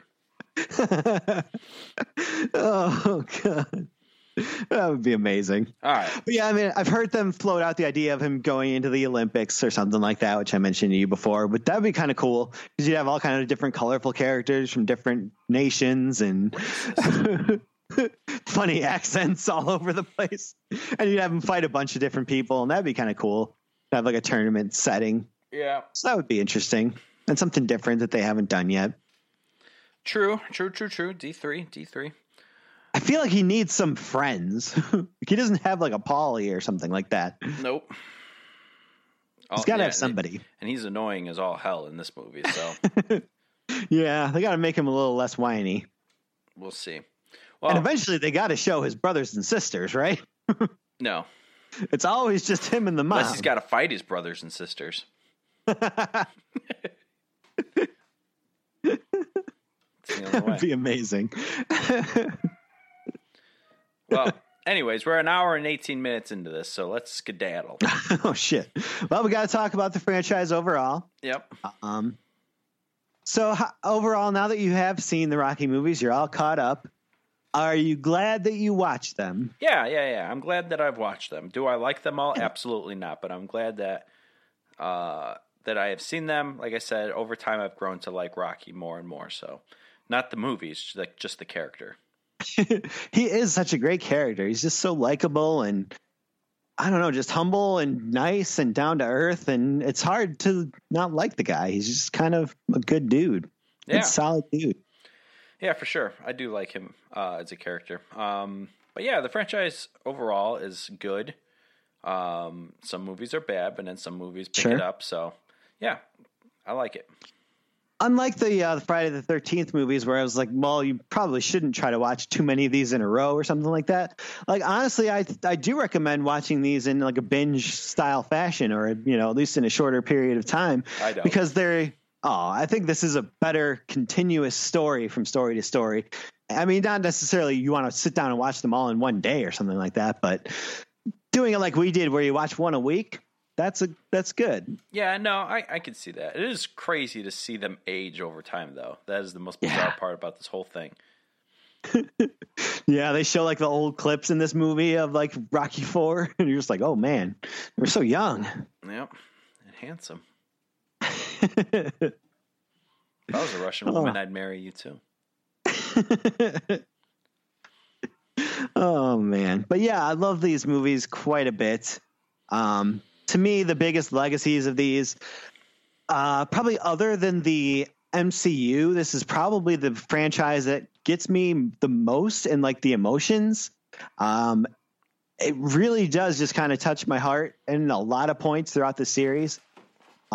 So, and for that alone, it's always going to have a good place in my heart. One of the other big legacies of this movie is the music, pretty much across the board, except for this one. The music is all pretty great. The score is great. All the songs in Rocky IV are great. Eye of the Tiger, like so much great music has come out of this. Yeah, no, I agree. There's definitely a lot of great music in the entire franchise, and I cannot disagree with you with that at all. Yeah, I listened to the soundtrack quite a bit. Many of the songs off of here are just fantastic. And the last part of the legacy I wanted to mention is just this series is kind of my go-to for like anytime we need any kind of inspiration or motivation or any kind of thing like that. Like anytime I got to go through something like all this fucking dental work I've had recently and all the pain associated with that, I'm just like, well, if Rocky can fucking get punched in the noggin by a giant Russian man, then I can deal with this. Like I watched Rocky IV right before I went to the dentist just to fucking gear myself up for it. And I would listen to the soundtrack like in between breaks and stuff like that. So that's another big part to me that I'll always take away from these movies. It's extreme. You should look for true heroes in the world and get motivation from them instead of people who are acting. But they're never that interesting. That's true. They aren't that interesting. And there's no cool story about them. Yeah. I need a good story. It is a very long story. But as I said, I like Rocky, so there's that. Yeah. Oh, I'm glad. I'm glad that came out of this, if nothing else. Indeed. All right, so I have to talk about Marvel here before we go into anything else. Oh, boy. We may push into Weird Al next week because we are pushing this podcast quite long. But I have a lot to say about what's going on right now. With two fun games for you. Comic book news. Boo, boo, boo. That's the theme song. All right, so first thing I wanted to talk about is I finally got in the loop with this Craptain Marvel thing. I've watched quite a few videos and tried to figure out exactly what's going on with Craptain Marvel and all these weird shenanigans. The biggest thing that I find very shocking is Rotten Tomatoes. Have you heard any of the stuff with Rotten Tomatoes? Yeah, that's a joke. Yeah, so Rotten Tomatoes is now basically, it has lost so much credibility. Like a lot of people would go to Rotten Tomatoes to get, the ranking and not just random people's rankings, but it was ranked on a couple different ways, from a critics ranking to an audience ranking to even a watch ranking or something like that. Before a movie would come out, they would have a score where it's just like, how many people want to see this? What's the percentage of people that want to see this versus don't? Yeah, the want to see ranking, the audience ranking, and then the critics ranking. So there was such a low percentage. The last copied percentage on the want to see was at 23 or something like that %. So Rotten Tomatoes just completely removed that from their site now. Yep. So that's gone. So then at that point, a lot of people were already talking about that. And the movie had just come out this last week, and a lot of reviewers went to go see it, and a lot of people started seeing it on Thursday and Friday, of course. And there was 54,000 reviews, and this on the audience side. Now the critics at this point, I think Thursday nights, possibly it was either Thursday night or Friday night, I can't remember, but I think it was Thursday night. The critics score was 82%, and it was expected to drop. And then the audience score... It was before they were doing like the early screenings. I think it was up like 90% or like 89, somewhere like that. And it dropped precipitously to 82. Yeah. But there was 54,000 reviews on the audience side already at this point now, because obviously with it coming out, a lot of people were jumping on the computer and bashing it. Now, a lot of people, and I don't agree with the whole giving it a 1 or giving it a 10 thing. From what I've understood, is this movie is definitely not a 10, and it's definitely not a 1. Well, I don't think it's a 1. It's closer to 1 than you'd expect. Yeah, I think it's definitely, I bet it's definitely lower. It's definitely less than average, but I don't think that it's a 1. I think out of movies that are 1s would probably be the, oh boy, what do we go with on here? Probably Lake Placid Legacy. That was a 1. That was unwatchable, and I paid money for that, and I had to stop watching it because it was so damn bad. That's a 1. But movies like that, that's where the bar is at the 1s. But basically, what I'm getting at here is, I believe Friday morning, or no, it was Thursday, late Thursday night. Rotten Tomatoes had removed 50,000 reviews. And I should say that the audience score was at 36%. They removed. I saw it at 33 at one point. Oh yeah, no, it's definitely really low. I think actually you might be right. Maybe it was at 33. It was at 33%. They moved 50,000 reviews in hopes to bring that number up, and it never moved. It still stayed at 33%, even with the 50,000 gone. So then, of course, the next day happens. Even more people have seen it. It just kept rising up to like 72,000 at this point, and it stayed at the 30,000s, and then they removed a shit ton more reviews and brought it up to 56. Ridiculous. I think it was only at like 4,000 reviews now, and now it's at 56. It's like, okay, well now hold on, what the fuck is going on? So at this point, I would say that Rotten Tomatoes has lost almost all of their credibility. There is no more credibility with them, since they can just go in and basically remove what they want to basically give Marvel what they want to see. I don't know what's going on there. What's in it for them? Like they're so it's that they be can money. get exclusives or something, money or promotion or something. But either way, they've done such a poor job, and so many people are monitoring at this point. Yeah, there was a guy that I saw talking about it, and he wrote 3 different reviews, and the reason he did 3 was because every previous one had been deleted. Wow. And he says, I'm not here to bash the movie. I don't think it's a good movie, and I'm trying to put that in there, but they're removing it. I'm not giving it a 1. I'm giving it a 4, but they're removing it. Jesus. So it's insane to hear all this crazy shit. Now, of course, Rotten Tomatoes, the critic score is going down. The last time I saw it, I think it was last night, and it's already at 79%. Yeah. So the movie is definitely taken to doo-doo. But you know what's scary, though, is that with that whole Fox deal, like Disney is going to be even bigger now. They're going to fucking end up owning everything. And then we're just going to be force fed this bullshit where they just take out everyone's opinion.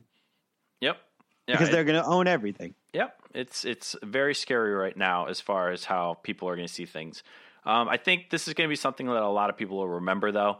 It's a very controversial. I've already heard rumors that they're already trying to recast Brie Larson because of the whole controversy before the movie even came out.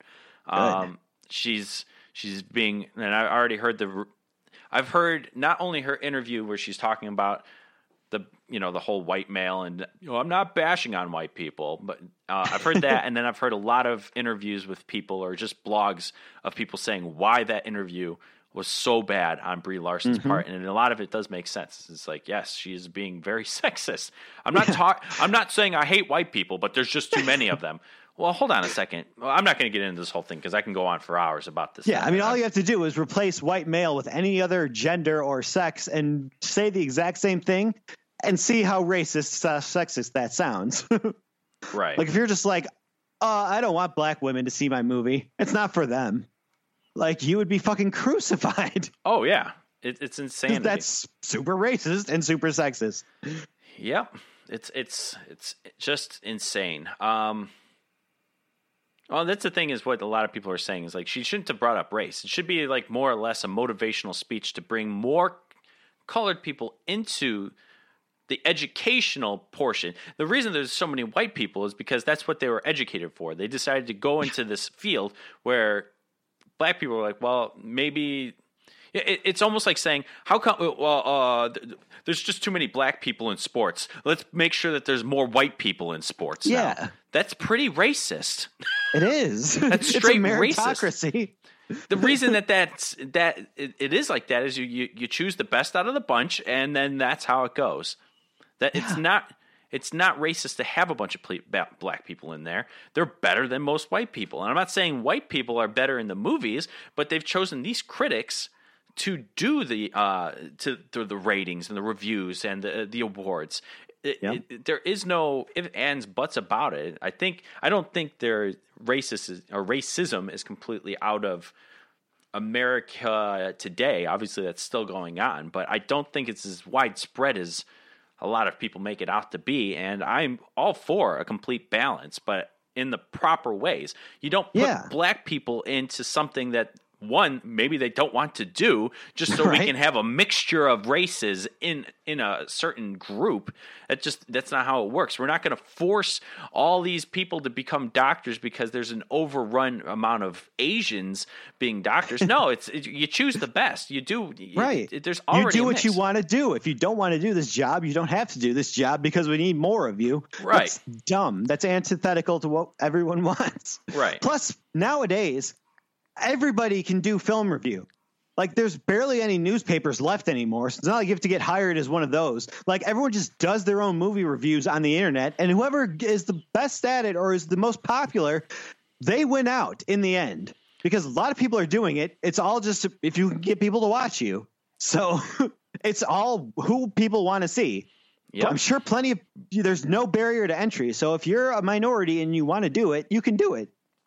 Very much so. Very much so. Like some of the top reviewers, even on YouTube, we have Angry Joe, who does a lot of huge movie reviews. Jeremy Johns is another one. I can't remember that other guy's name. He's usually like, Jeremy Johns is like, I feel like Nemesis. Chris Stuckman? Yep, that's him. Yep. Nice. But these are like the top rated people on YouTube. What? That's racist. There's not that many black people. No, there's plenty of black people, but these are the most watched because these are the people that people want to see. The reason why a lot of people like Jeremy Johns is because not only his reviews are quick, but he chops all of his stuff so it gets straight to the point. There is no dead space. Mm-hmm. Everything's just ba ba ba ba ba ba ba ba ba, and then 7 minutes later, he's already rating the movie, if not less. That's why a lot of people like him. Where you can watch an Angry Joe or even Jeremy Stockman or whatever his name is, Baxter Stockman. Baxter Stockman basically just do their reviews where you get more of a more in depth. And there's other people like there, like the black nerd, I think his name is. He does a lot of reviews and stuff like that. And I even watch a lot of his. He's very popular. Very popular. But there's not a lot of black nerds. Well, that's because there doesn't need to be a lot of black birds because there's not, like, how many people are going to do the same thing? I'm not going to do movie reviews. And Kevin watches more movies than I've ever met anybody watch, and he's not doing movie reviews. Yeah, he should. He could. He can easily do it, but the market is just so damn crowded. Even though it's very saturated. I would just love to listen to Kevin's reviews, though. That's all I really want. Tell me what you want, what you really, really want. We're talking about Spice Girls again. I'm just going to review Spice World every week.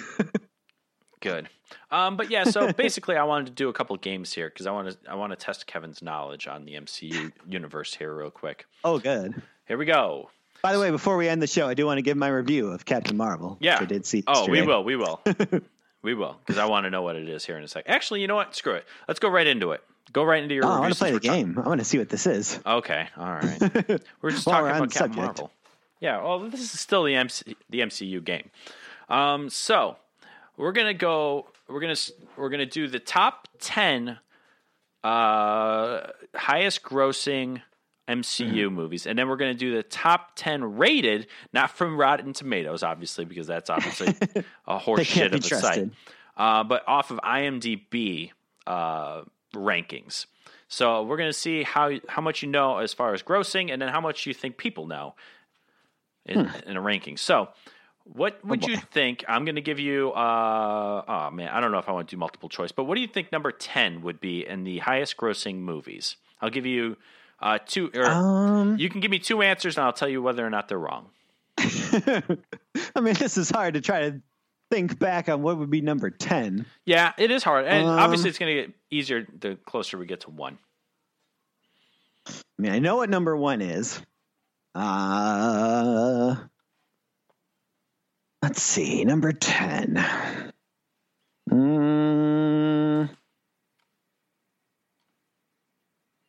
Let's see. I'm going to say number 10 is... You get 2 guesses.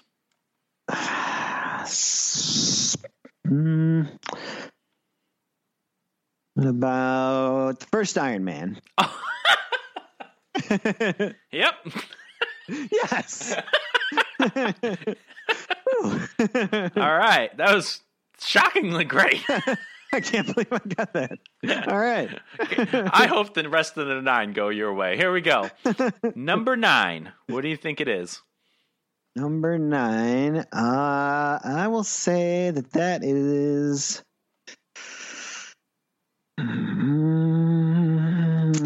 how about Guardians of the Galaxy Volume 2? Nope. Spider-Man Homecoming? Nope. It was Guardians of the Galaxy 1. First one. Wow, I thought that would be higher. No, I think it was because what probably happened was not a lot of people knew what it was at the time. Yeah, that's true. I remember it did have a big opening for whatever month it came out, like August or September, which usually doesn't do a lot of business. Yeah, probably. Did pretty well. Oh, I should state. So Iron Man total worldwide gross was $585 million. Wow. And then Guardians of the Galaxy, again, total worldwide gross, $773 million. It's a lot of money. Yeah, that's more like it. All right. Number 8. All right. Number 8. Number 8, I'm going to say is Thor Ragnarok. Nope.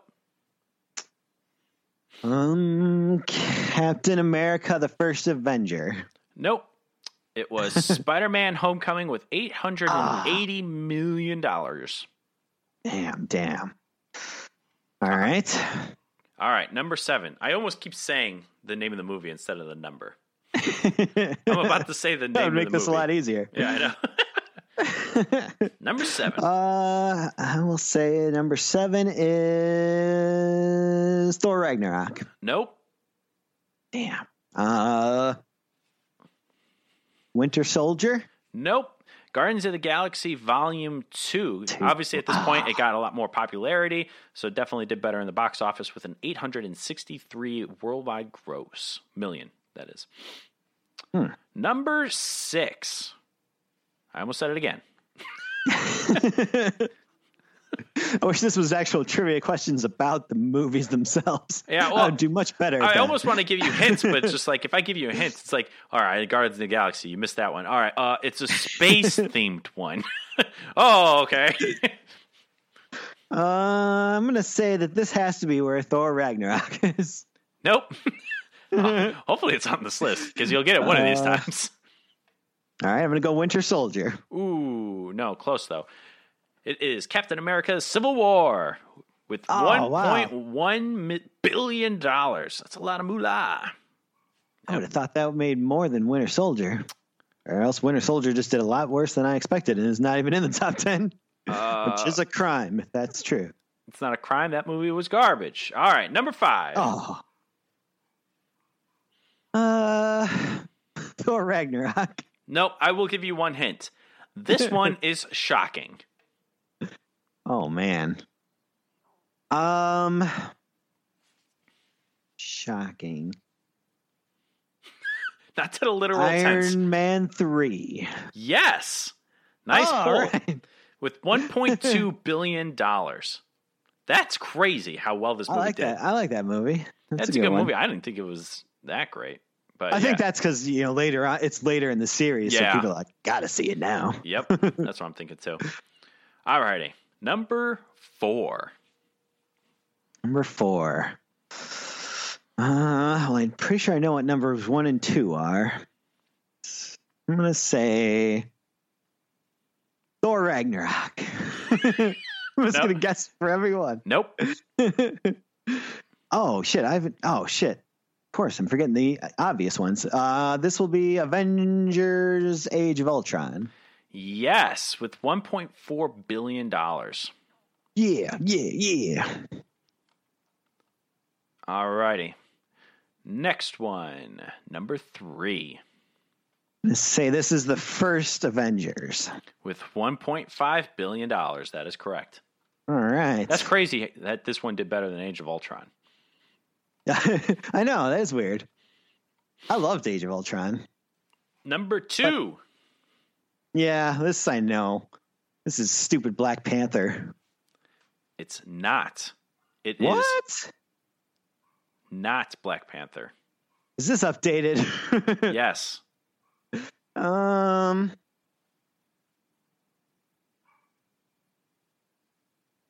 Infinity War?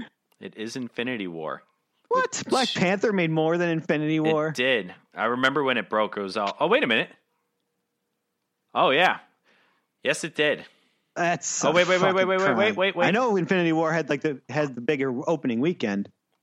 It's still the champion. Oh, they have it by domestic gross. That's what it is. They have it by domestic gross is what it's rated, which is weird because yes, correct. Black Panther is number 2 technically domestic gross with God damn it. Hold on, let me start that over. Black Panther made more domestically than Infinity War. Worldwide, Infinity War made more than Black Panther.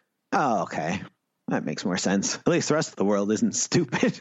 Correct. And the rest of the world is not stupid to the point to where worldwide, even, let's see, Age of Ultron even beat Black Panther. Black Panther only got 1.3 billion. I mean, when I say only, I mean that's still pretty damn impressive. But that's still like 7 times as much as Justice League. You shut your mouth. All right. Now we're going to do the top 10 rated movies in the MCU universe. And I don't know what these are at all. I'm starting here at 10. This is off IMDb. What do you think number 10 is? Again, I'll give you a kind of a hint. This is shocking. Wow. Well, I know it's not Thor: The Dark World. At least not on Rotten Tomatoes. I don't know about this IMDb crazy scale. I can't use Rotten Tomatoes anymore. It's rotten. I'll say Captain America, the first Avenger. No.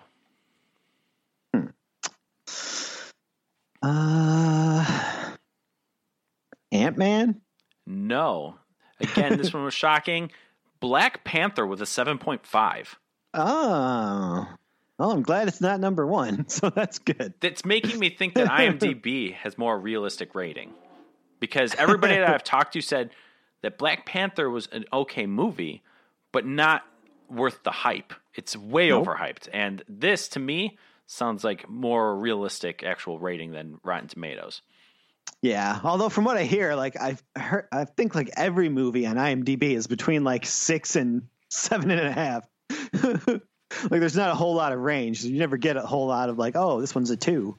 That's probably true, which is probably more likely anyways. Actually, let me see real quick because I think number 20 on all, is the Incredible Hulk with a 6.8. So. Yeah, not a whole lot of range there. That's fine. All right, moving on to number 9. I almost said the name of it again. 9. I will say number 9 is Guardians of the Galaxy Volume 2. Nope. Volume 1? Nope. You cannot think of these movies, at least from the first 2, as being highest grossing. This is the one that people like the most. And it's Doctor Strange. People like those. It's true. Wow. But I've also heard nothing but, you're thinking like down the line. I bet that those are probably somewhere down there, but I've heard nothing but amazing things about Doctor Strange. I've seen Doctor Strange. I love this movie, but. All right. And that was with the 7.5. Moving on to number 8. Number 8. Ant-Man and the Wasp. Nope. Spider-Man Homecoming. Nope. Guardians of the Galaxy Volume 2 with a 7.7. Oh, I should have kept my guess from the last one. Yep. Yes, you should have. All right. Number 7.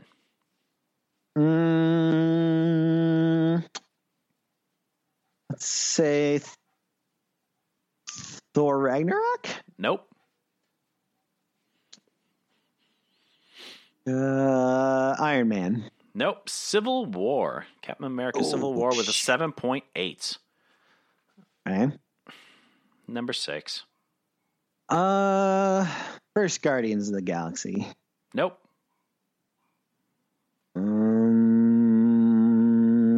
Age of Ultron.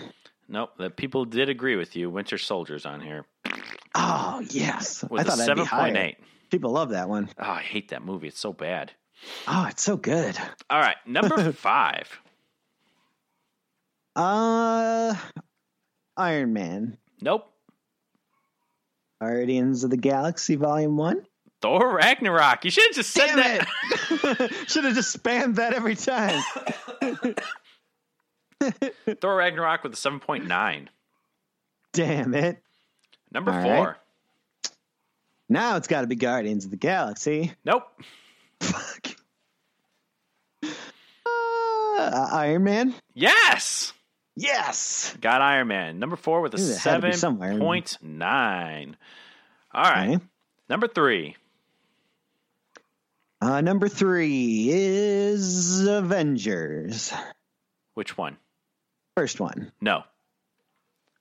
Age of Ultron? Nope. It is Guardians of the Galaxy. Oh, fuck.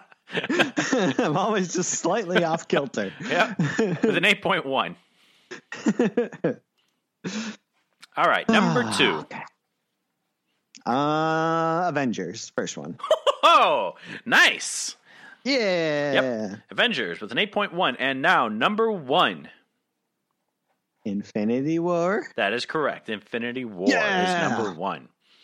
Well done. All right. Nice job. All right. Well, let's go into the Captain Marvel review. Let's hear it. Let's hear the travesty. All right. So I finally got to see it yesterday.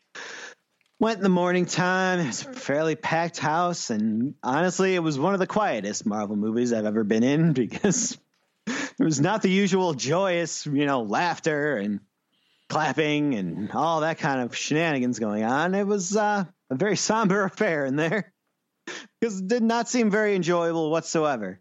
We'll get to the terrible feministic angles of this movie, which were just awful.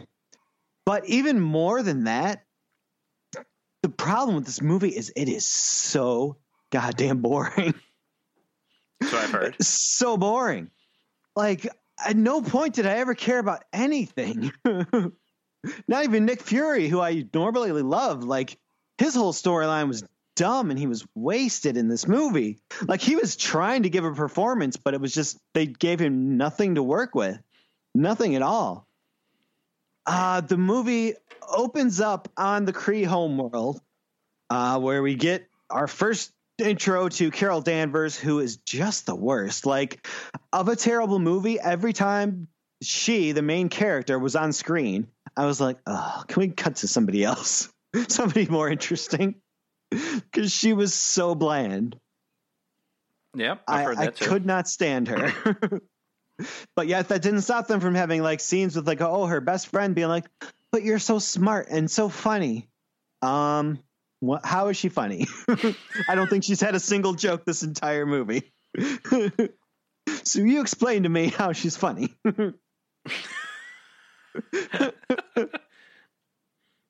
Oh God, it was so painful. So they go off on a mission from the beginning onto, this alien planet. It's like, oh, this is going to be cool and Star Wars-y, right? Except the whole planet's just covered in like a poo brown smog. So it's like, oh, how exciting. This could not be any more boring if I had planned it. It's like, of all the cool planets you could have had, like you just landed on this planet where you can't even see anything. Just the look of this movie was awful. Because of poo gas. That's pretty much what it was. And from there, it just continues like that, where you're just like, I don't care about any of this. And they kind of slowly work back like Deadpool style and like telling her backstory as she gradually comes to learn it. And plot twist, none of it's interesting. So they keep building up to, oh man, the mystery of her past, except it's not interesting.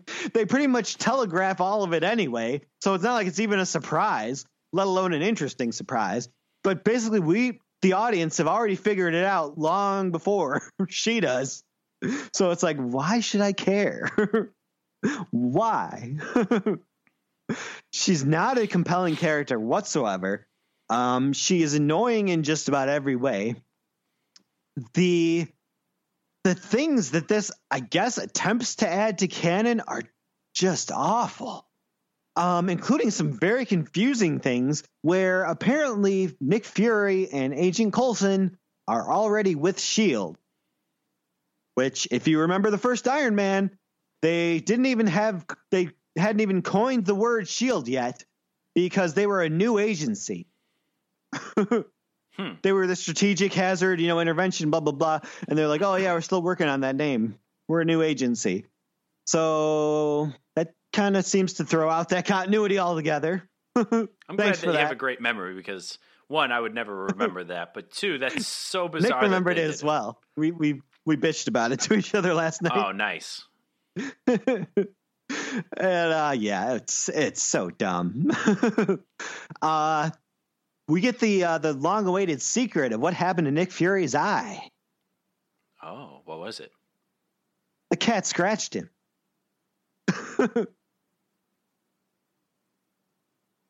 Yeah. Wow. What a thrilling element to add in there. But it's a space cat who has like tentacles in its mouth, but its scratch just seems to be a regular cat. That's what happened to his eye. Let's move on. I don't know who came up with this. The whole script, it was just terrible. It was directed badly. It felt like a bad episode of Agents of S.H.I.E.L.D., not an actual theatrical movie. At no point did this feel like something that needed to be told. It was just painful to get through. None of the characters were at all interesting. They had her have this best friend and a daughter, which they eventually spent a lot of time on their farm and shit like that. And you're just like, I don't care about any of these people.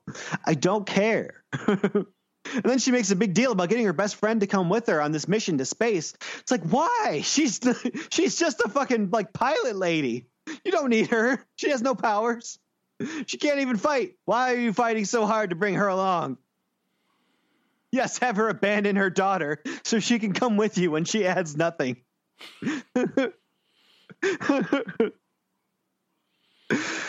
It's preposterous. The entire thing is just shit. Let's see. So it ends. I'll spoil it. They, you think the Skrulls are the bad guys the whole time because they are bad guys normally, but no, it turns out the Skrulls are just trying to, the Kree blew up their homeworld. They're not that bad. They're just trying to find a new homeworld. They're good guys, which doesn't sound like the Skrulls at all, but okay. Really, if anything, they're both kind of portrayed as bad guys in the comics where, they're at war with each other, but they're both assholes essentially. These two sides are both, being dicks about it. But the Skrulls have tried to invade the Earth, in the comics multiple times. But no, in this, they're the good guys. So Craptain Marvel goes off with them at the end to try to find them a new homeworld and try to stop the Kree. And then she shows up in the post-credit scene after, getting her call from Fury. The one part of this movie I actually cared about, they showed the Avengers a little bit. Like they're looking around. They're looking at the beeper. They've apparently found the beeper. I guess after they found Fury's ashes among everyone else's. The Frosted Flakes. And yeah, they've got it transmitting, but it dies. And they're like, oh no, start it back up. Like we don't even know what it does though. And like Black Widow's just kind of like, Well, Fury did, so we gotta get it going again. So they're trying to fix it, and all of a sudden, up from behind them comes Captain Marvel. Just be like, "Where's Fury?" And now it's been more than 20 years. She looks exactly the same. Yep. She did not age like fucking Stallone and Drago. She looks completely the same. They didn't even try to age her up. It's like, oh God. So if she's going to be the turning point of this battle against Thanos, I'm going to be so mad. They need to like relegate her to the tiniest role possible. I heard she's supposed to be becoming the new face of Marvel. I heard once Chris Evans leaves, like she's supposed to be the new face. At least that's what I heard on the news. Yeah, I mean, that seems like that's the way they want to go, which is a terrible, terrible mistake. She signed a contract for like 8 more movies. Around. Oh, God, why? Why are there even 8 more movies? They need to get rid of her. I would cast Jessica Roth from the Happy Death Day movies immediately. She is fucking great. She has personality. She can do humor. She can do drama. She can do anything. And she's blonde and looks just like Captain Marvel. It would be a great match. Fucking get rid of Brie Larson. Get Jessica Roth in there right now. That would do wonders for this. She would fit in great with the rest of the Avengers. You have to write how the character has been written though, because she just comes off as fucking an uncharismatic idiot.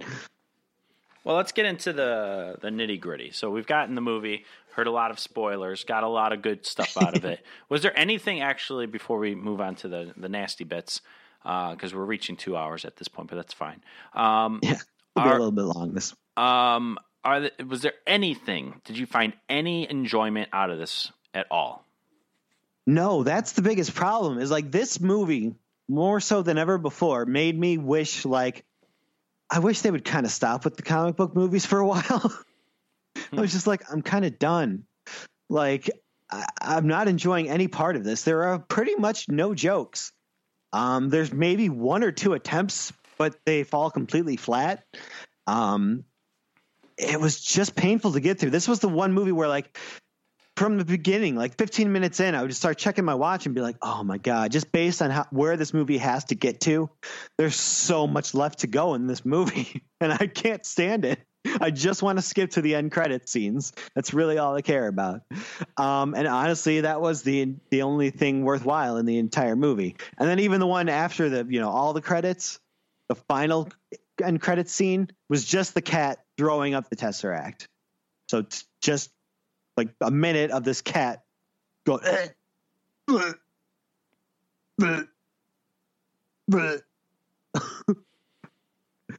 then the Tesseract pops out of him. Like, oh, great. That was so worth staying for. Yeah. Even like I said, Fury, the stupid thing with his eye was just atrocious. And the rest of the time, like, he was just uninteresting. It was just like, I don't care about any of this.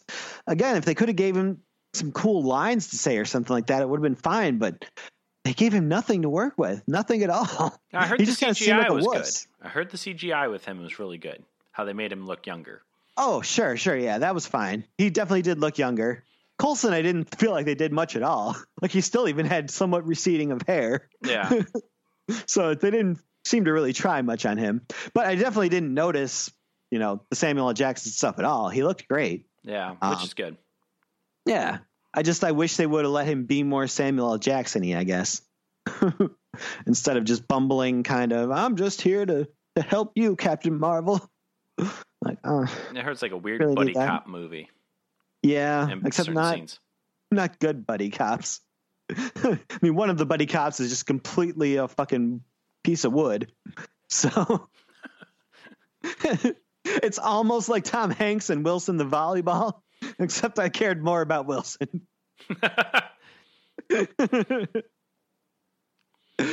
Oh yeah. So and then once we get to the actual agenda of this movie, which they will not stop shoving in your face, despite the fact that the plot of this movie doesn't have anything to do with it. Like, this isn't like they're trying to fight the Kree because they're a bunch of sexists. No, that has nothing to fucking do with this movie. So why jam all this stuff in there? It doesn't fit thematically with the movie at all. It's just shoved in there to be shoved in there. That's it entirely.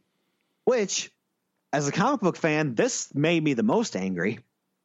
So in the comic books, there was the original Captain Marvel, who was a member of the Kree called Marvel. On Earth, he came to infiltrate Earth and joined the army basically as like this Walter Lawson guy. And he was a scientist, working with the U.S. government and trying to infiltrate us. But he eventually learned, oh, man, we shouldn't do this. These Earthlings are good people. Like, let's not do this. But so he betrayed his own kind, essentially, to protect Earth and became a superhero and fought for Earth tons of times and bonded with Rick Jones and all this stuff. So he was a big time Marvel superhero for a long time. Miss Marvel, Carol Danvers, came about because she was basically one of the military people who was working with him. They kind of were love interests for a little bit. And at one point they got in some kind of a battle and there was some kind of beam went off and copied his powers onto her essentially. So she also had the same powers and she became Miss Marvel, and eventually Captain Marvel died of cancer. And years later, very recently in the comics, did she actually change her name to Captain Marvel. So this movie does have the character of Marvel in it. But it's now an old white woman.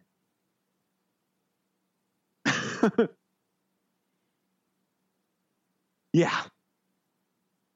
They completely just shit on one of the actual staple characters of Marvel Comics that people actually liked.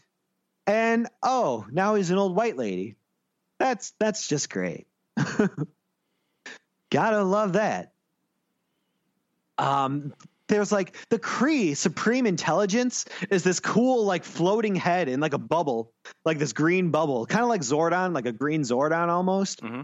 But we never get to see that. It's just like, it appears to you as whatever you want to see.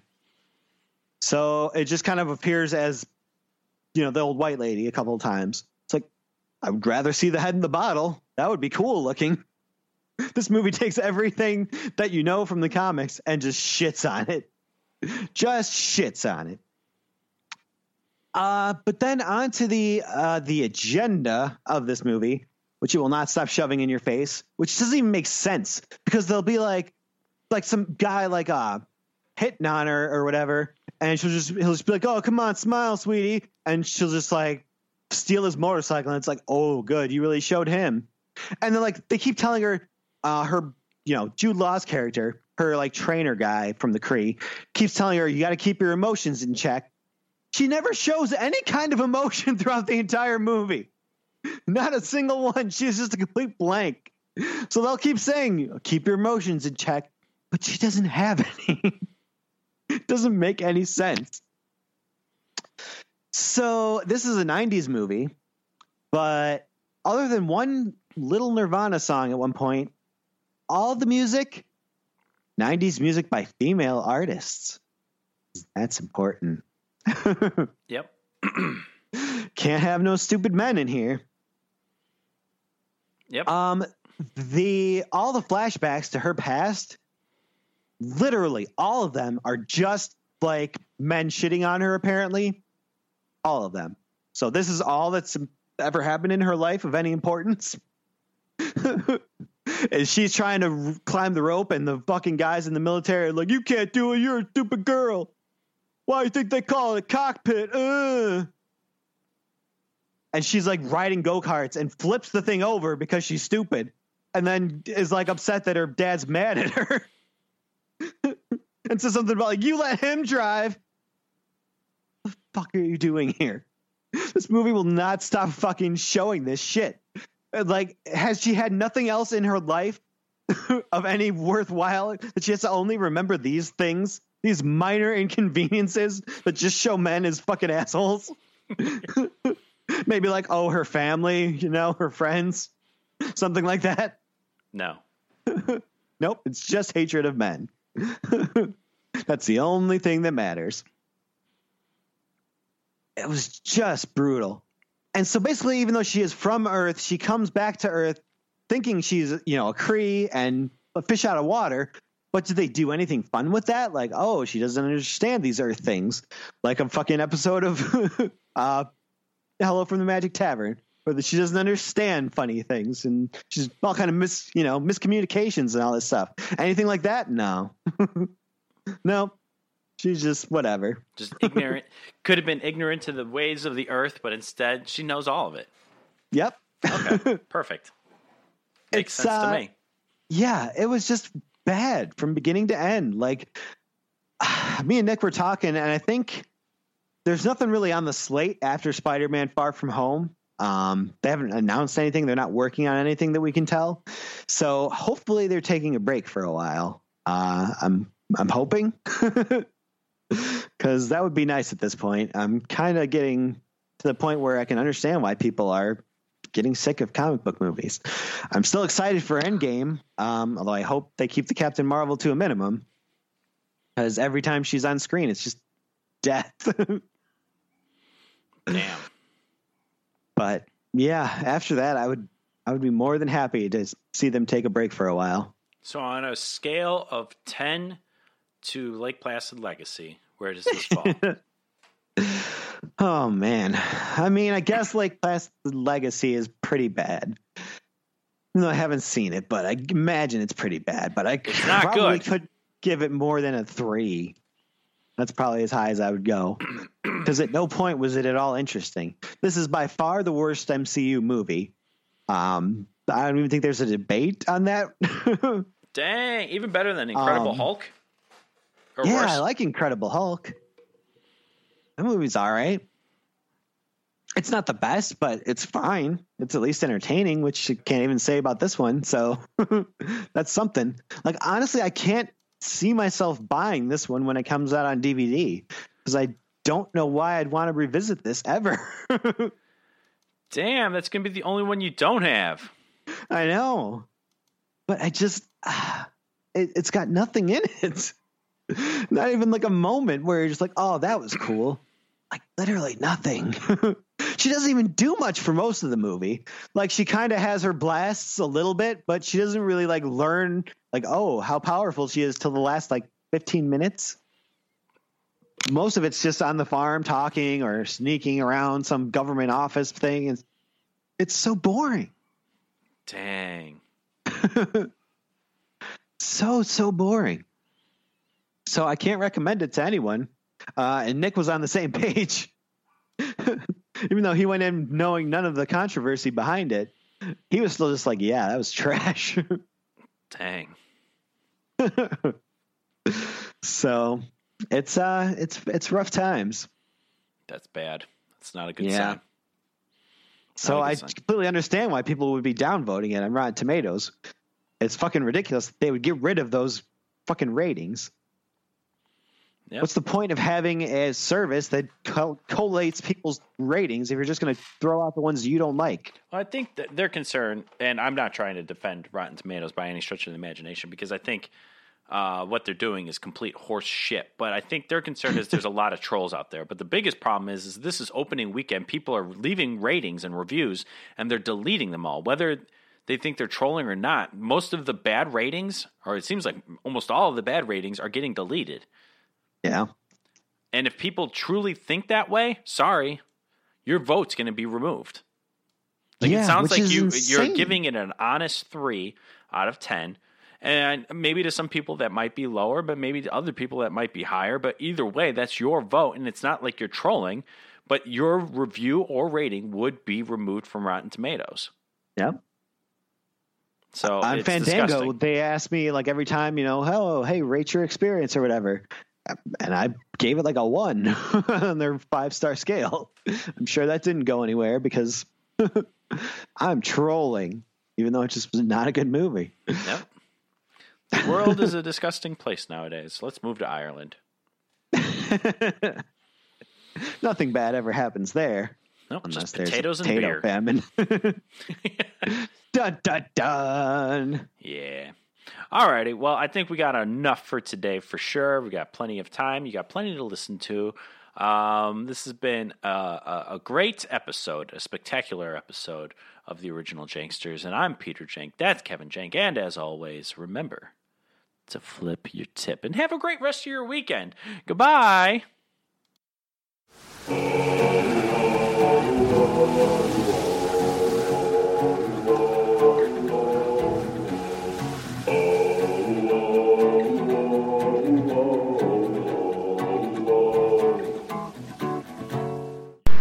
Everything's coming up, Milhouse.